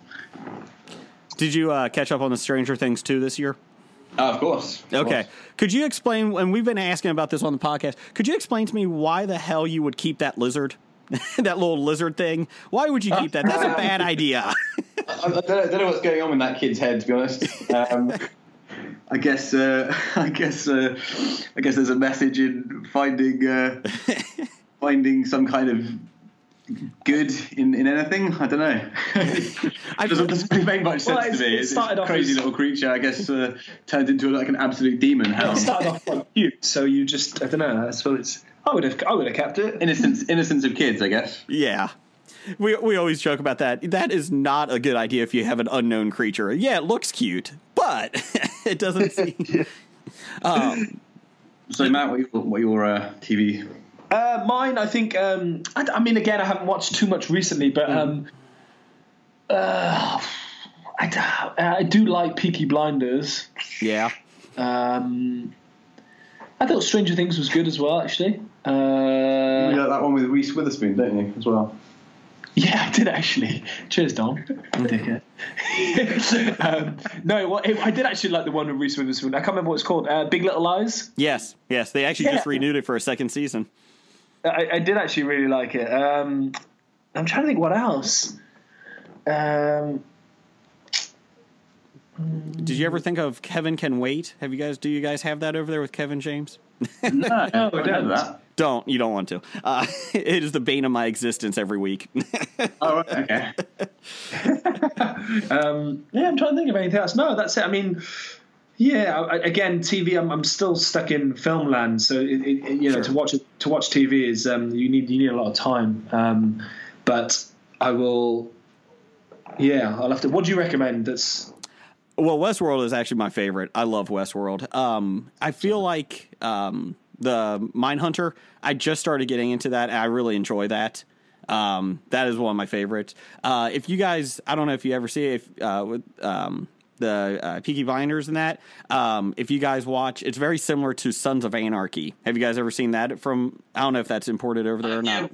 We've seen them. I mean, I've seen a little bit of Sons of Anarchy. I've watched. I'm mostly up to date with Peaky Blinders. Okay. I was a huge fan of Boardwalk Empire. Actually, like a massive fan of what they did with the sort of the characters and the world there. So yeah, I think we're on the same page there. The Sons of Anarchy is a very slow burn. You do have to. It's 7 seasons, and like I said, if you skip the 3rd season, you're perfectly fine. Even though they go to Ireland, which is beautiful, the writing was not very well done in the 3rd season. But every other season has been great. But it is one of those that you need to watch. The 1st season doesn't really do its justice. You got to keep going for it. Right. But that's actually one of my favorites of all time. Yeah, I need to have a look at that then. Sons of Anarchy and Westworld. I think my favorite is definitely Sopranos, though. Okay. I've never gotten into that, and I wanted to. I just haven't had time. It's such a big thing to get into, isn't it? It's the only TV series I've watched. Like, I think I've done it like twice or 3 times now. Mm-hmm. Because every time you watch it, you learn something new about the characters, and it's quite. I've never really had that before with anything. Mm-hmm. So I think that. Yeah, it was just I really enjoyed that. I thought it was great. I just feel like, especially with TV, there's so much, especially with digital, there's so much coming at you that when somebody, the big popular thing, you try to go watch that, and then it's already gone by the time I finish watching it. Yeah, it's like a year later. So true. I'll let you guys wrap up here, but Winter Ridge comes out. Do you guys have a date in America yet, or an idea for it yet? Well, we may be having a screening of it in America in February. Okay. We won't say too much yet. Sure, no, not a problem. In Cincinnati, I'm just going to throw that out there. It's not true, but I'm going to throw it out there. Yeah, that's it. We're doing like a different voice in Cincinnati. But it's definitely coming out early next year. So. Okay. Yeah, keep an eye out for it. And we're doing it, like I said, the trailer's getting released very soon. We're going to be sort of full on with the marketing and press and social media side of it now. There's different things getting released almost every week now, which is great. Yeah, and if you guys have anything, please let us know. We will be putting it up on Twitter and our Facebook page. We do a lot with our Facebook pages with pop culture and trailers and everything else. So if you guys have anything, we would love to promote it because, like I said, just from the trailer that I saw, I was intrigued by it. It looks really well done. So I'm excited to see it. But yeah, anything you guys want, we would be more than happy to help you guys out because we enjoy it a lot. Well, thank you very much. Amazing. No, that's absolutely fantastic. And if we come over, we'll definitely stop by and say hello. I appreciate that. You can bring Chris and Kev with you, too. Yeah. That'd be cool. Well, Matt, Dom, I appreciate it. And like I said, Winter Ridge comes out next year sometime. And look for Hobie, and we'll let you guys go now. Appreciate it. Amazing, man. Thank you so much as well. Yeah, thanks for having us. Thank you. Good evening, ladies and gentlemen. We'll get you back to your podcasty goodness now in a minute. First, we'd like to take a second to tell you about our marginally better podcast, the 365 Flicks podcast. I am the Scottish Whedon whore, Chris. And I am the Pissy X video store clerk, Kev. And we bring you the latest movie and TV news, reviews and rants. All that and a bunch of top 5s that you really will not care about. Subscribe to us on iTunes, Libsyn and all other third-party podcasting apps. And on top of all that, you'll get free access to our indie talk. You'll hear us speaking with directors, producers, actors, comic book creators and artists about their experiences. Don't forget to drop us 5 stars and follow us on the Facebooks and the Twitters. Told him not to go in the water. It's time for Box Office Bombs. All right, starting with Box Office Bombs, we have Just Getting Started. Do I know this movie? This is the Tommy Lee Jones, Morgan Freeman. Mm-hmm. It's another, we take old aged male actors and try and put them in funny grandpa situations. All right. Well, it bombed with $3.2 million in its opening weekend. Wow, I don't remember a wide release movie with that high level of actors only doing $3.2 million. I feel like Tommy Lee Jones could have made The Fugitive 3, and it would have been better. Probably. The film has a 9% ranking on Rotten Tomatoes and a C on CinemaScore. Isn't it almost impossible to get a C on CinemaScore? I can't believe that they got a C on CinemaScore. It's below B-. Yeah, it is. The film had a $22 million budget and most likely will not make its money back. How low do you think it goes second week? Oh, wow. 1.5? 2.1. I'm going 2.1. Wow. I'm trying to... Because what they normally say... At least 50. A third drop off. Usually it's 33 to 40%. Yeah. Big blockbusters are usually 50 to 60%. Because everybody went in the first week. I could see $1.5 million in its next week. I think that would be hilarious. Although it's also going against, as we'll talk later, Star Wars opening week. Yes. So I don't know. What else we got, Jeff? The top 5 this week of the box office report. Number 1, Coco. Made another $18.5 million, a total of $135.5 on a budget of $175. Justice League made another $10 million, a total of $212 on its $300-ish million budget. Wonder, Jason's favorite movie, Fuck this movie. made another $9.5 million, a total of $100.5 million. On a budget of $20 million. You're not seeing Star Wars. You're seeing Wonder. I can't wait till Wonder 2 comes out, because with numbers like this, they got to make a sequel, right? I can't even remember. What is Wonder about? This is the kid that has the deformed face, and Julia Roberts and Owen Wilson are his parents, and everyone deserves a standing ovation. No, they don't! I applaud this kid for going through school and, awesome, because it's based on a real story. True story. Good for that. Good for him. I'm glad he overcame. Now this you're movie making looks yourself look like an asshole. No, this movie looks like shit. It looks like a typical Hollywood. Oh, everybody has to feel good about each other. Shut up. Give me a better film. Scrooge. It's a tug at your heartstrings intentionally. No, it's tug at my balls. Tug at your ball strings? With this bullshit. Man. You're a horrible person. I am a horrible person, but this is a horrible film. And I thought I was the negative person on this film. I am the positive one. This looks like shit. Go spend your money on Winter Ridge. The Disaster Artist made $6.5 million in a limited release on a $10 million budget. I like how that made more money than just getting started in a wide release. Yeah, that's true. I want to see That's the one about the making of The Room. I want to see it. The horrible movie. Yeah, was it James Franco playing Tommy Wiseau? Or and he's actually directing. Yeah. I want to see it. I saw the preview for that, and I didn't realize that was James Franco. At first, I thought, did they get Tommy Wiseau to make this movie? And, I mean, that's how well he looked in the preview, anyway. So I'll give him props for that. So do you have to see the actual movie first before going seeing The Disaster Artist? I haven't heard anything good about it. I don't know if I can sit through that movie without Crow and Tom Servo. Crow?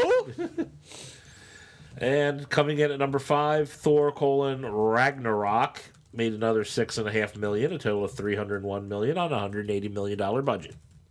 Okay.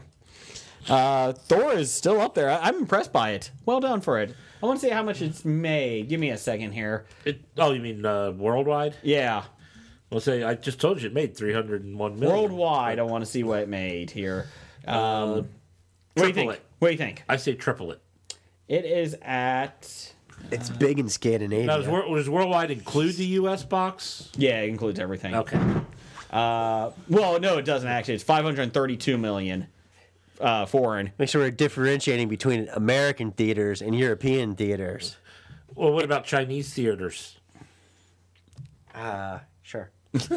Yeah, it's made a total of $833 million worldwide. Worldwide, 800. That's pretty good. Yeah. That's pretty good.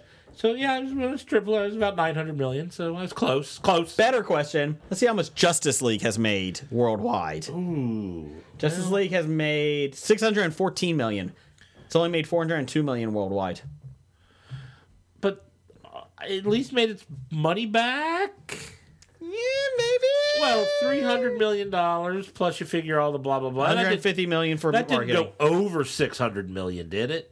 For all the other expenses? I don't think so. So at least, I mean, it wasn't a complete bomb like they lost their.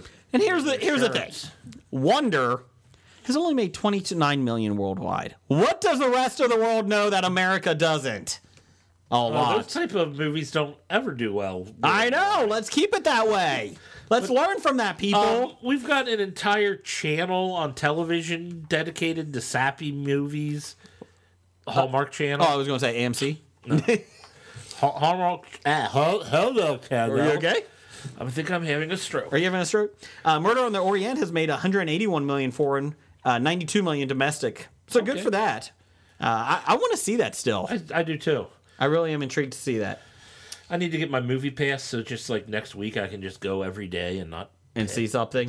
Because there's at least 3 movies that I still want to see that are sitting in the theater that won't be there for long. Are you thinking Star Wars opening? You think Roman J. Israel Esquire is one of them? Roman J. Israel Esquire Jr. is not one of them. So it's made $11 million this past week. After being out for a total of 4 weeks, it made $870,000. That's a bad week. That is a bad week. Okay. That's Roman Esquire? Yes, that's a Roman Esquire. Sorry. So. You said it, so I thought, are you talking about it? My bad. I am intrigued to see I, Tonya, the Tonya Harding one. Oh, I am not. I think that could be interesting. Oh, no.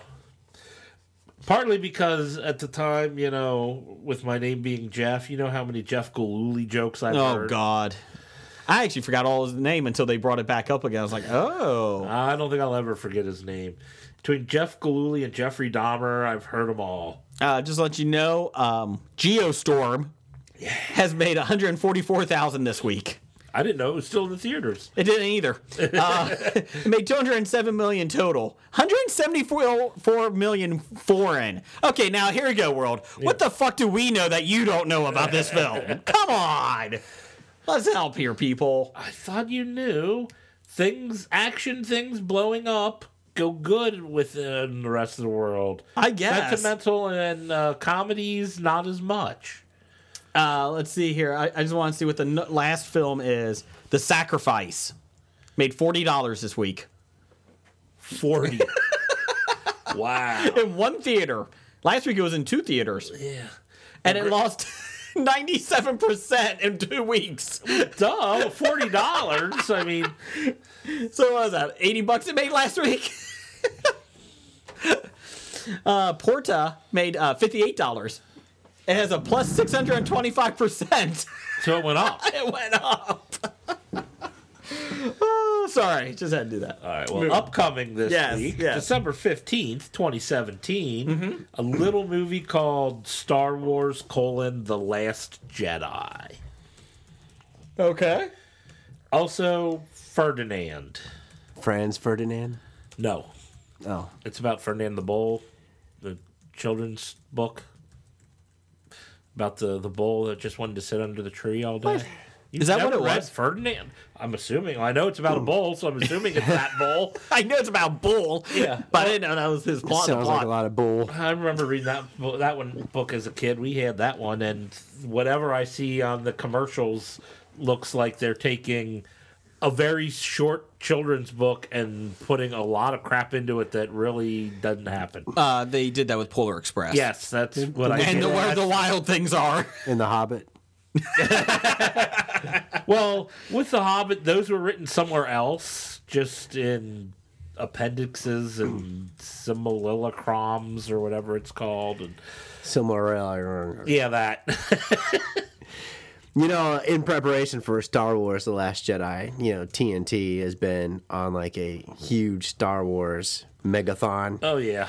So, being sick with no other options, I did start rewatching the Star Wars episodes, and I did watch like Phantom Menace, Did you watch them in Clone order? Wars. Like episode 1 through episode 6 in order? No, there's whatever I woke up and whatever was playing at the time I watched. And let me just say that the 1, 2, and 3, not the 4, 5, and 6. The prequels? Yeah, the prequels that they made. The CGI animation and all that does not stand up well.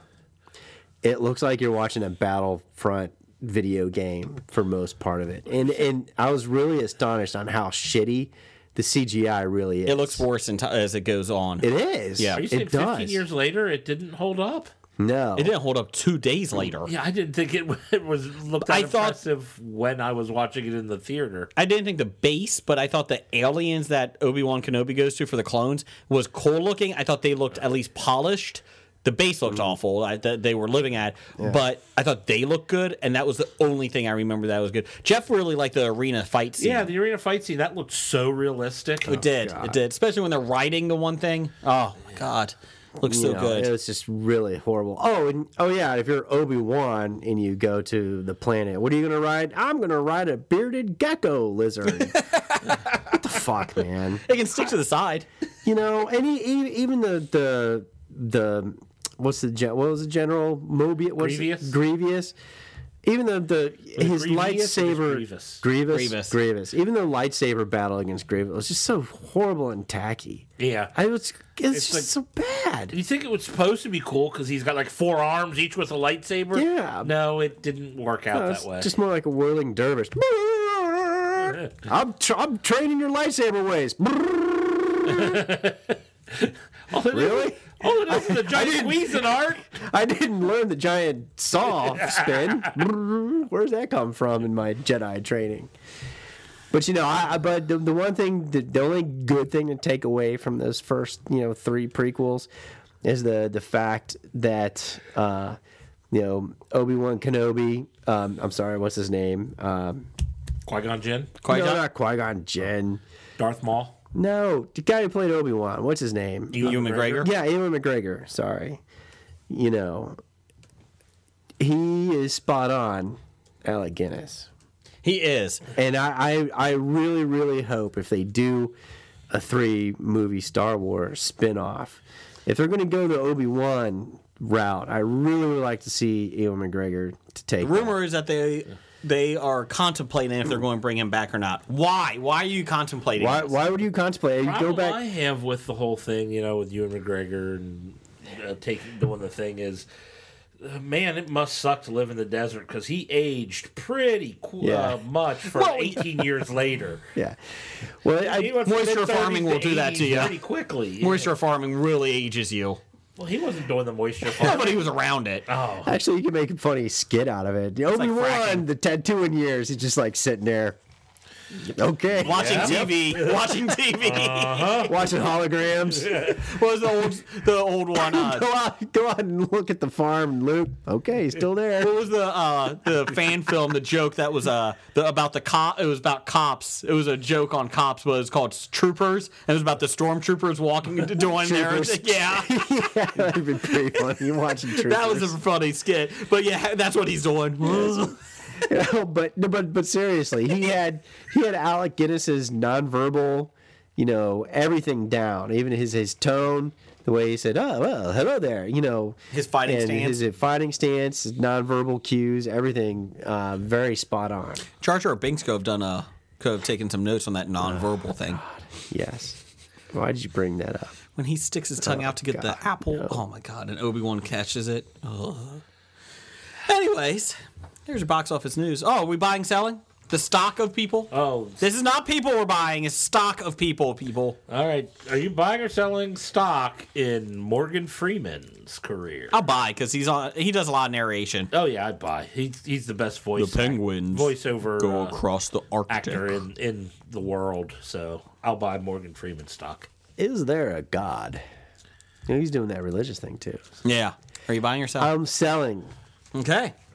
You know why? Because he's going to die soon? Because you're going to make money from me buying. He's going to die soon. When that happens, I buy. Then you buy. Yes. I like it. I was going to sell when he died because it's like it'll start spiking because everyone, and then I'm like, yeah, I'll sell you now. Yeah. Yeah, copper. Tommy Lee Jones. Buying or selling the stock? Sell. Of Tommy Lee Unless he's in Jones' Two-Face. Unless he's Two-Face again. Yeah, I was going to No. say, after that Batman movie, you should have sold or else you lost all value. He doesn't like Jim Carrey. Wow. I just saw something this week where they were talking about that. Yeah, they really don't like each other. Oh, wow. Yeah, I'm also selling my Tommy Lee Jones stock. Okay. And I think let's do some top 5. I'm excited about this one.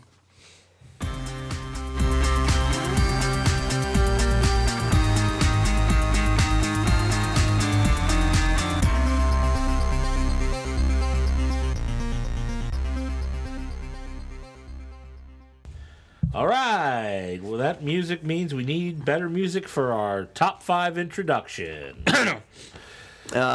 Actually, Mr. Heno will probably be occupied for the next 3 years. Why is that? Breaking news. He's been appointed to a real-life Parks and Recreation Board. Has he? In Idaho. After showing his interest in the government, someone decided that they would give him a job in the government? Can we just call him Heno Swanson? No. He's more like Heno Nope. Yeah, he is more Heno Nope. Would be Heno Nope. Henope. But he does it. But he does have the abs of Chris Pratt.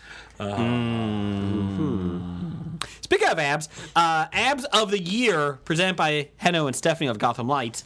They just sent theirs in a couple weeks. The Floppy Awards will be here. That's our end of the year podcast awards.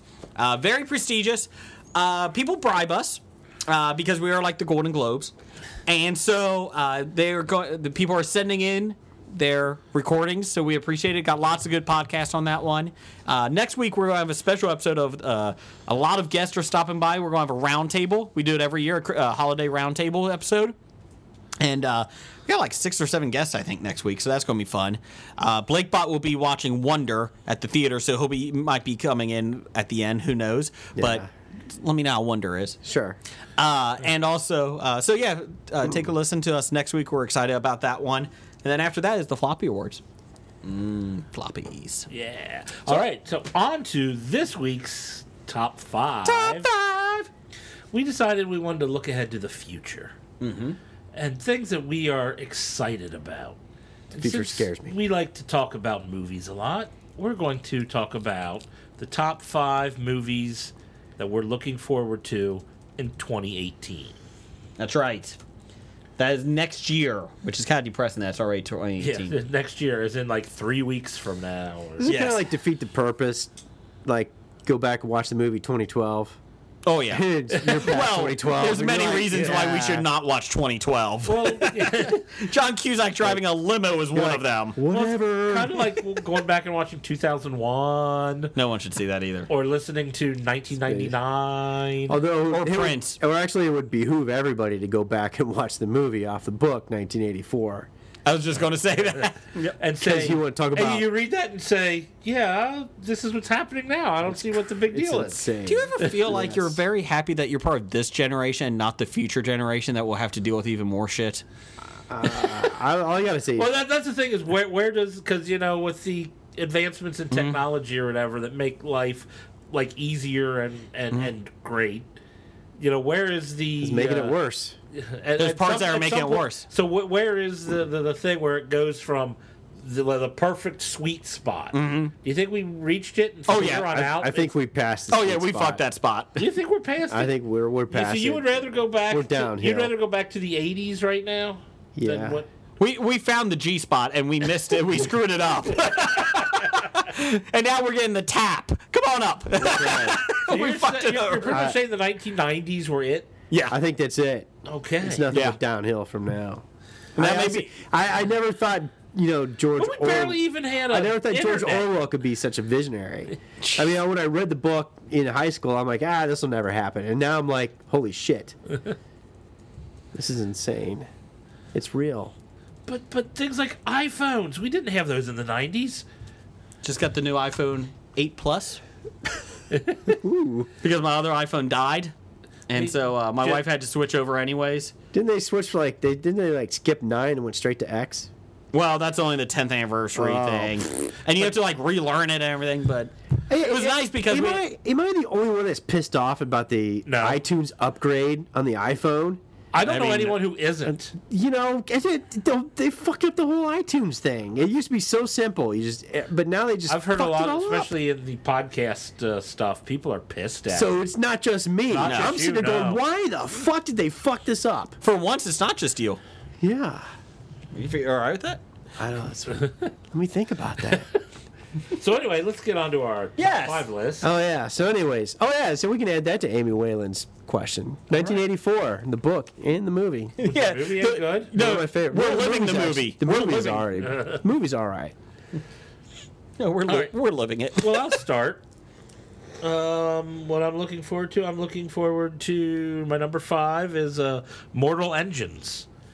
The Peter Jackson adapting the book series, steampunky, futuristic, what do you call it? Dystopian future stories. Okay. I'm looking forward to that. We'll see if it's going to be more of a Lord of the Ringsy or Peter Jackson's writing and producing, or more Fresh Prince, Wild Wild West. Yeah, I hope it's not like that. I hope it is like that. Wild Wild West. James West. Me and Artemis, Clyde Frog, Earth Saving Salma. Hi. If it brings Kevin Kline back to my movie screens, I'm fine with that. How about In and Out 2? My number 5 is I hope he did. Of course you did. Jurassic World 2, Fallen Kingdom, because I love Jurassic Park movies. The trailer actually made it fall from number 1.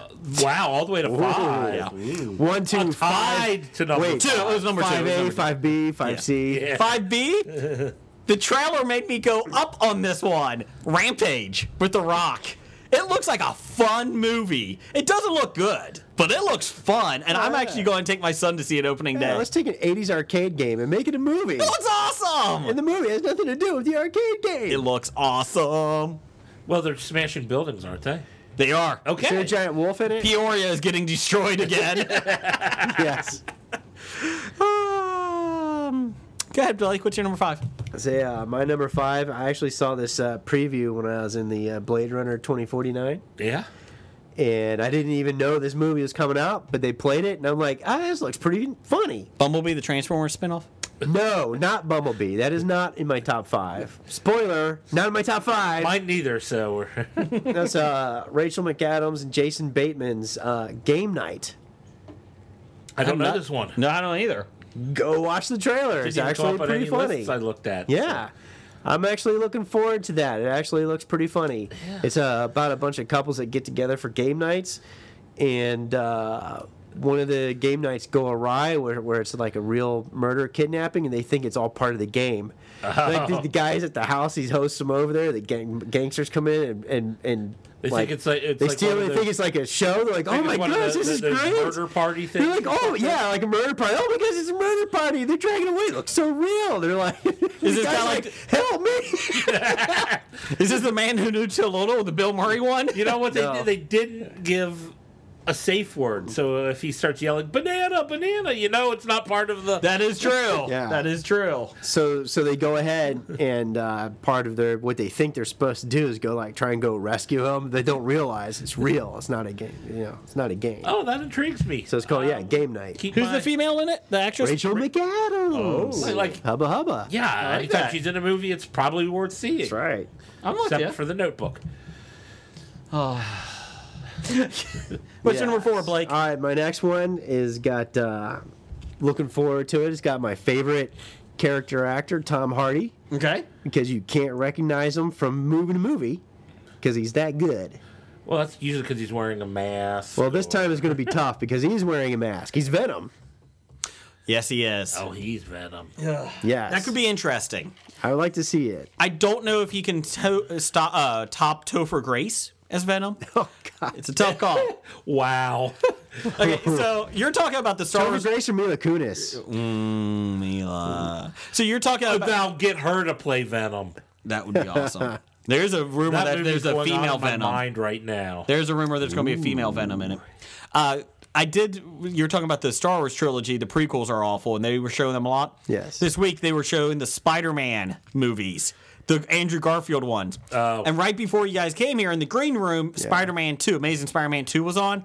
And I'm not kidding. For a whole 2 minutes, I sat there like, who is the main bad guy in this one? It completely blacked out from my mind. Electro? I forgot it was Electro.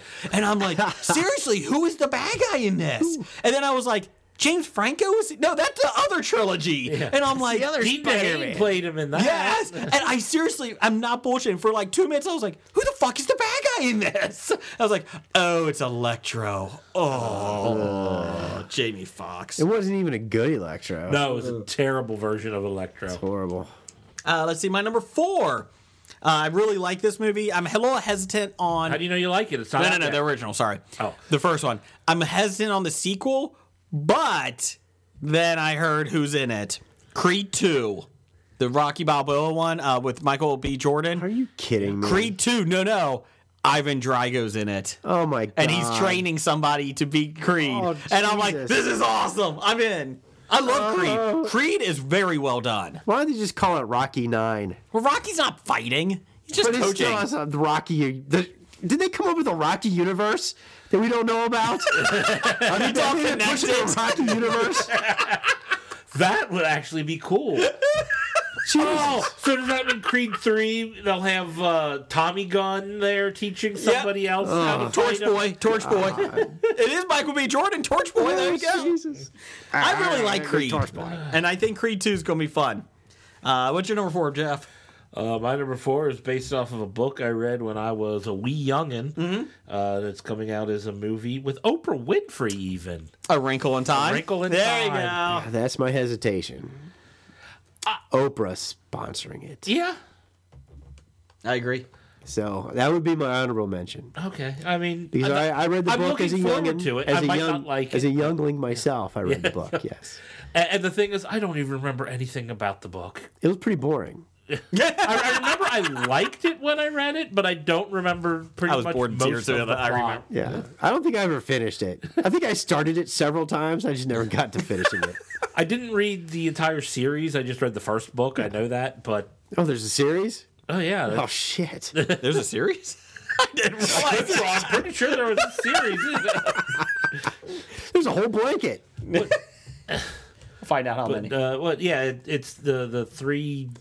Mrs. Who's It, What's It, and whatever they call themselves. I don't remember now. Sure. It's played by Oprah. Oh, God. And Mindy Kaling and was it Reese Witherspoon? The Time Quintet. It's a Wrinkle in Time, A Wind in the Door, A Swiftly Tilting Planet, Many Waters, and An Acceptable Time. There you go. Hey, so 5 books. I guess that's what quintet means. Yeah. It's not a musical instrument. The quintet. The quintet. Is that what they play in the cantina scene? Yeah. $10.99 on Amazon for all of them. All right. Wow. Jeff's getting that How for far Christmas. you know what? The price will go up now. Buy stock in that now. Buy stock in A Wrinkle in Time. Oprah. That's right. Oprah's I'm buying Oprah stock, damn it. There you go. Ugh. This movie will help put her stock up. She needs a break. She has not had that big break in life. I really hope Oprah gets it. What's your number 3? My number 3, I hobied this one. I've got a tie because they're connected. Mm-hmm. Black Panther and the Avengers. Fuck you. What? Avengers Infinity War is my number 2. Okay. Black Panther is my number 1. Oh, they're both my number 3. Put it on the board. Bam. Black Panther looks amazing. Damn. God, a Black Panther I want to see. I wanted to see that 2 years ago. I wanted to see that 10 years ago. That movie looks amazing. And Michael B. Jordan's in it. Yeah. Boy. So Black Panther, okay. He stole the show in the last Avengers movie. Or Captain America. Which one was it? Captain America. They all run together. It was basically Avengers. Yeah, well, it does. Did you see Chris Evans sticking up for the kid that was being bullied? Did you see that on Twitter? Didn't see that. There's this kid that was being bullied at school, like really bad, and his mom posted it on Twitter to show like this is the effects of kids bullying. And Chris Evans responded and said, these guys, there'll be losers looking out for what to do in their life. You know what you're going to be doing? Coming to LA to see the Avengers 2 Infinity War premiere with your mom. And then, it just blew up. Mark Ruffalo responded to it, don't listen to them. It gets better. Chris Evans even was it gets better. Just don't fly on Harvey Weinstein's private jet. That's right. Or Kevin Spacey's. Chris Evans is a fucking treasure to this country. God, I love him. Did you say Chris Edwards? Evans. I think you said Chris Edwards. I meant Chris Evans. He meant me. Oh. Yes. Herm Edwards, I meant. Herm Edwards. No, but isn't it amazing how stuff just spikes in pitfalls? Yeah. Like this huge spike originally was the guy saving the bunny rabbit in the California fires. Oh, yes. Close to Dark Angel and Pretty Freaks. Yeah. Is that Neil? Yeah. He was saving the bunny, right? Yeah, I think it was Neil. He was close. But all of a sudden now they're all roasting the guy. Literally. Boo. Roasting the guy about you're not supposed to do that, and here's what it'd be. What if you got caught in the fire? Then people would die trying to save you, and blah.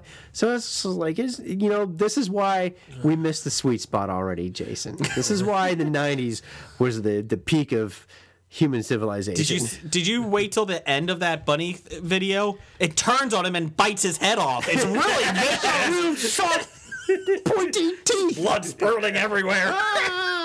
Run away! Somebody just took the bunny and launched it back into the fire. Number 3, for me, I guess I'm excited about it. I guess. I should be. Solo. The Han Solo movie? Yeah, I guess so. You fucker. Is that your number 1? That was my trepid number 1. Yeah! Knocking that off. Put it on the board. Yeah. I guess I'm excited about it. I'm more excited about that than the other two, so there you go. If there's one character you can really piss a lot of people off if you don't do it right with a one-off spin-off, it's going to be this one right here. Well, you know what? They saw that. They heard your comment. And they said, fuck you, we're going to make 3 of them. We're really going to piss you off. We're really going to screw it up. The guy looks good. Are they going to get Torchboy to play young Lando? Oh, jeez.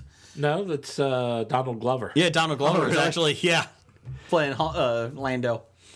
So you're going to see the card game where he loses the Millennium Falcon? I hope so. I hope not. I don't want to know anything about Solo. Yeah, but that was the best part about him. I mean, honestly, that's the only thing I want to see is the card game where he loses. It's the only thing you know. I mean, it's going to start with Lando owning the Millennium Falcon, right? I guess. I don't know. Good question. Depends. It depends what they cut. Right, Ron Howard. It's going to be I think that's part of the reason I want to see poker game with Colt 45. Yeah. And Topher Grace because he's a big poker player. He's in the As background. we saw that in Ocean's 11.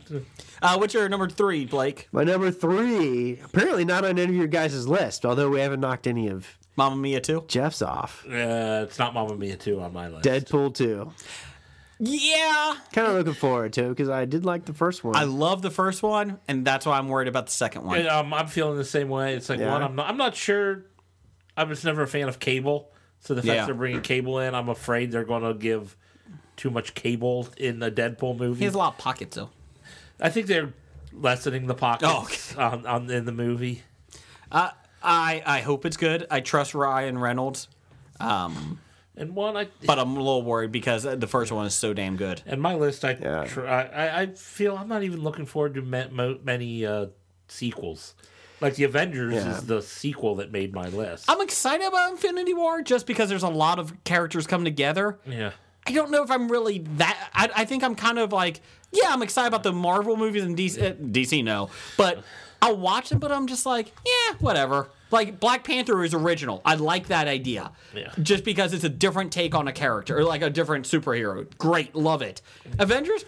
Yeah, we've seen them all team up. No, we haven't seen this much. Yeah. I'm more excited about Guardians of the Galaxy joining the main connected universe than anything. Who are these guys? Bunch of a-holes. What's your number 2? My number 2, I'm sure Mr. Bednar will appreciate. Ready Player One. That's my number 1. Hey, I got yours. Yeah. Did you see the poster with the guy's 7-foot leg? The leg. Yeah, I saw that. Did you see that? I saw the poster. Yeah, the leg is all the way down. And the best is on Twitter. People are going crazy with but they're it. like, there was people like a huge tweet going on, where's his knee? And they were trying to determine where his knee was. And they're like, I think it's by his hip. Wait, hold on. I saw a bunch of people making little things like, how does that get through editing? Another picture, a picture of Ty Sheridan from like another movie or something. Yeah. And it's like, I don't see what the problem here is. And there's a picture of him where they just elongated his legs in another picture.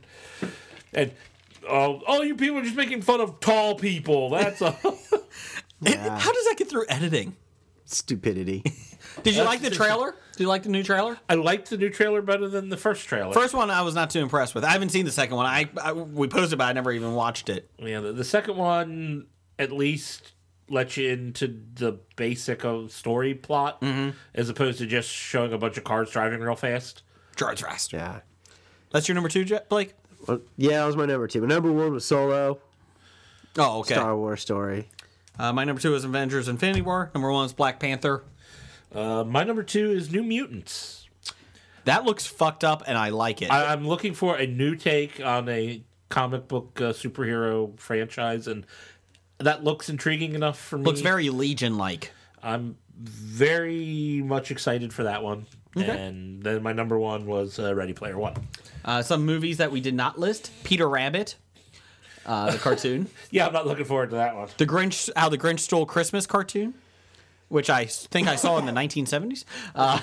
And then again in the 2000s. Let's see. Hotel Transylvania 3. Yeah, shitty live action, but A Star is Born. They're remaking A Star is Born. Wow, a 4th time? Yeah, it is. Let me get to you who it's with. Let's see. God, I think that was Bradley Cooper's directing it. Wow. Let's see. The cast is Lady Gaga and Bradley Cooper. All right. Andrew Dice Clay's in it. Oh boy. I'm intrigued to see it because I think I've seen 2 of the. I think there's 3 previous. I remember the Barbara Streisand one with Chris Christopherson. Yeah, that was tough to watch. Maze Runner, The Death Something's coming out. Tomb Raider, Pacific Rim 2. Let's see here. The Meg, about the giant shark. And let's see here. I'm just making sure. Aquaman comes out next year. It does. Okay. And nobody said Incredibles 2 or Ant-Man and the Wasp. Like I said, I didn't really put a lot of sequels on my list. Okay. So, I mean, I'm kind of getting sequeled out. I mean, I'll watch them. I know I'll see them. But they're not the ones that get me excited. Some top 5 listener picks from Shauna, Pittsburgh Nerd.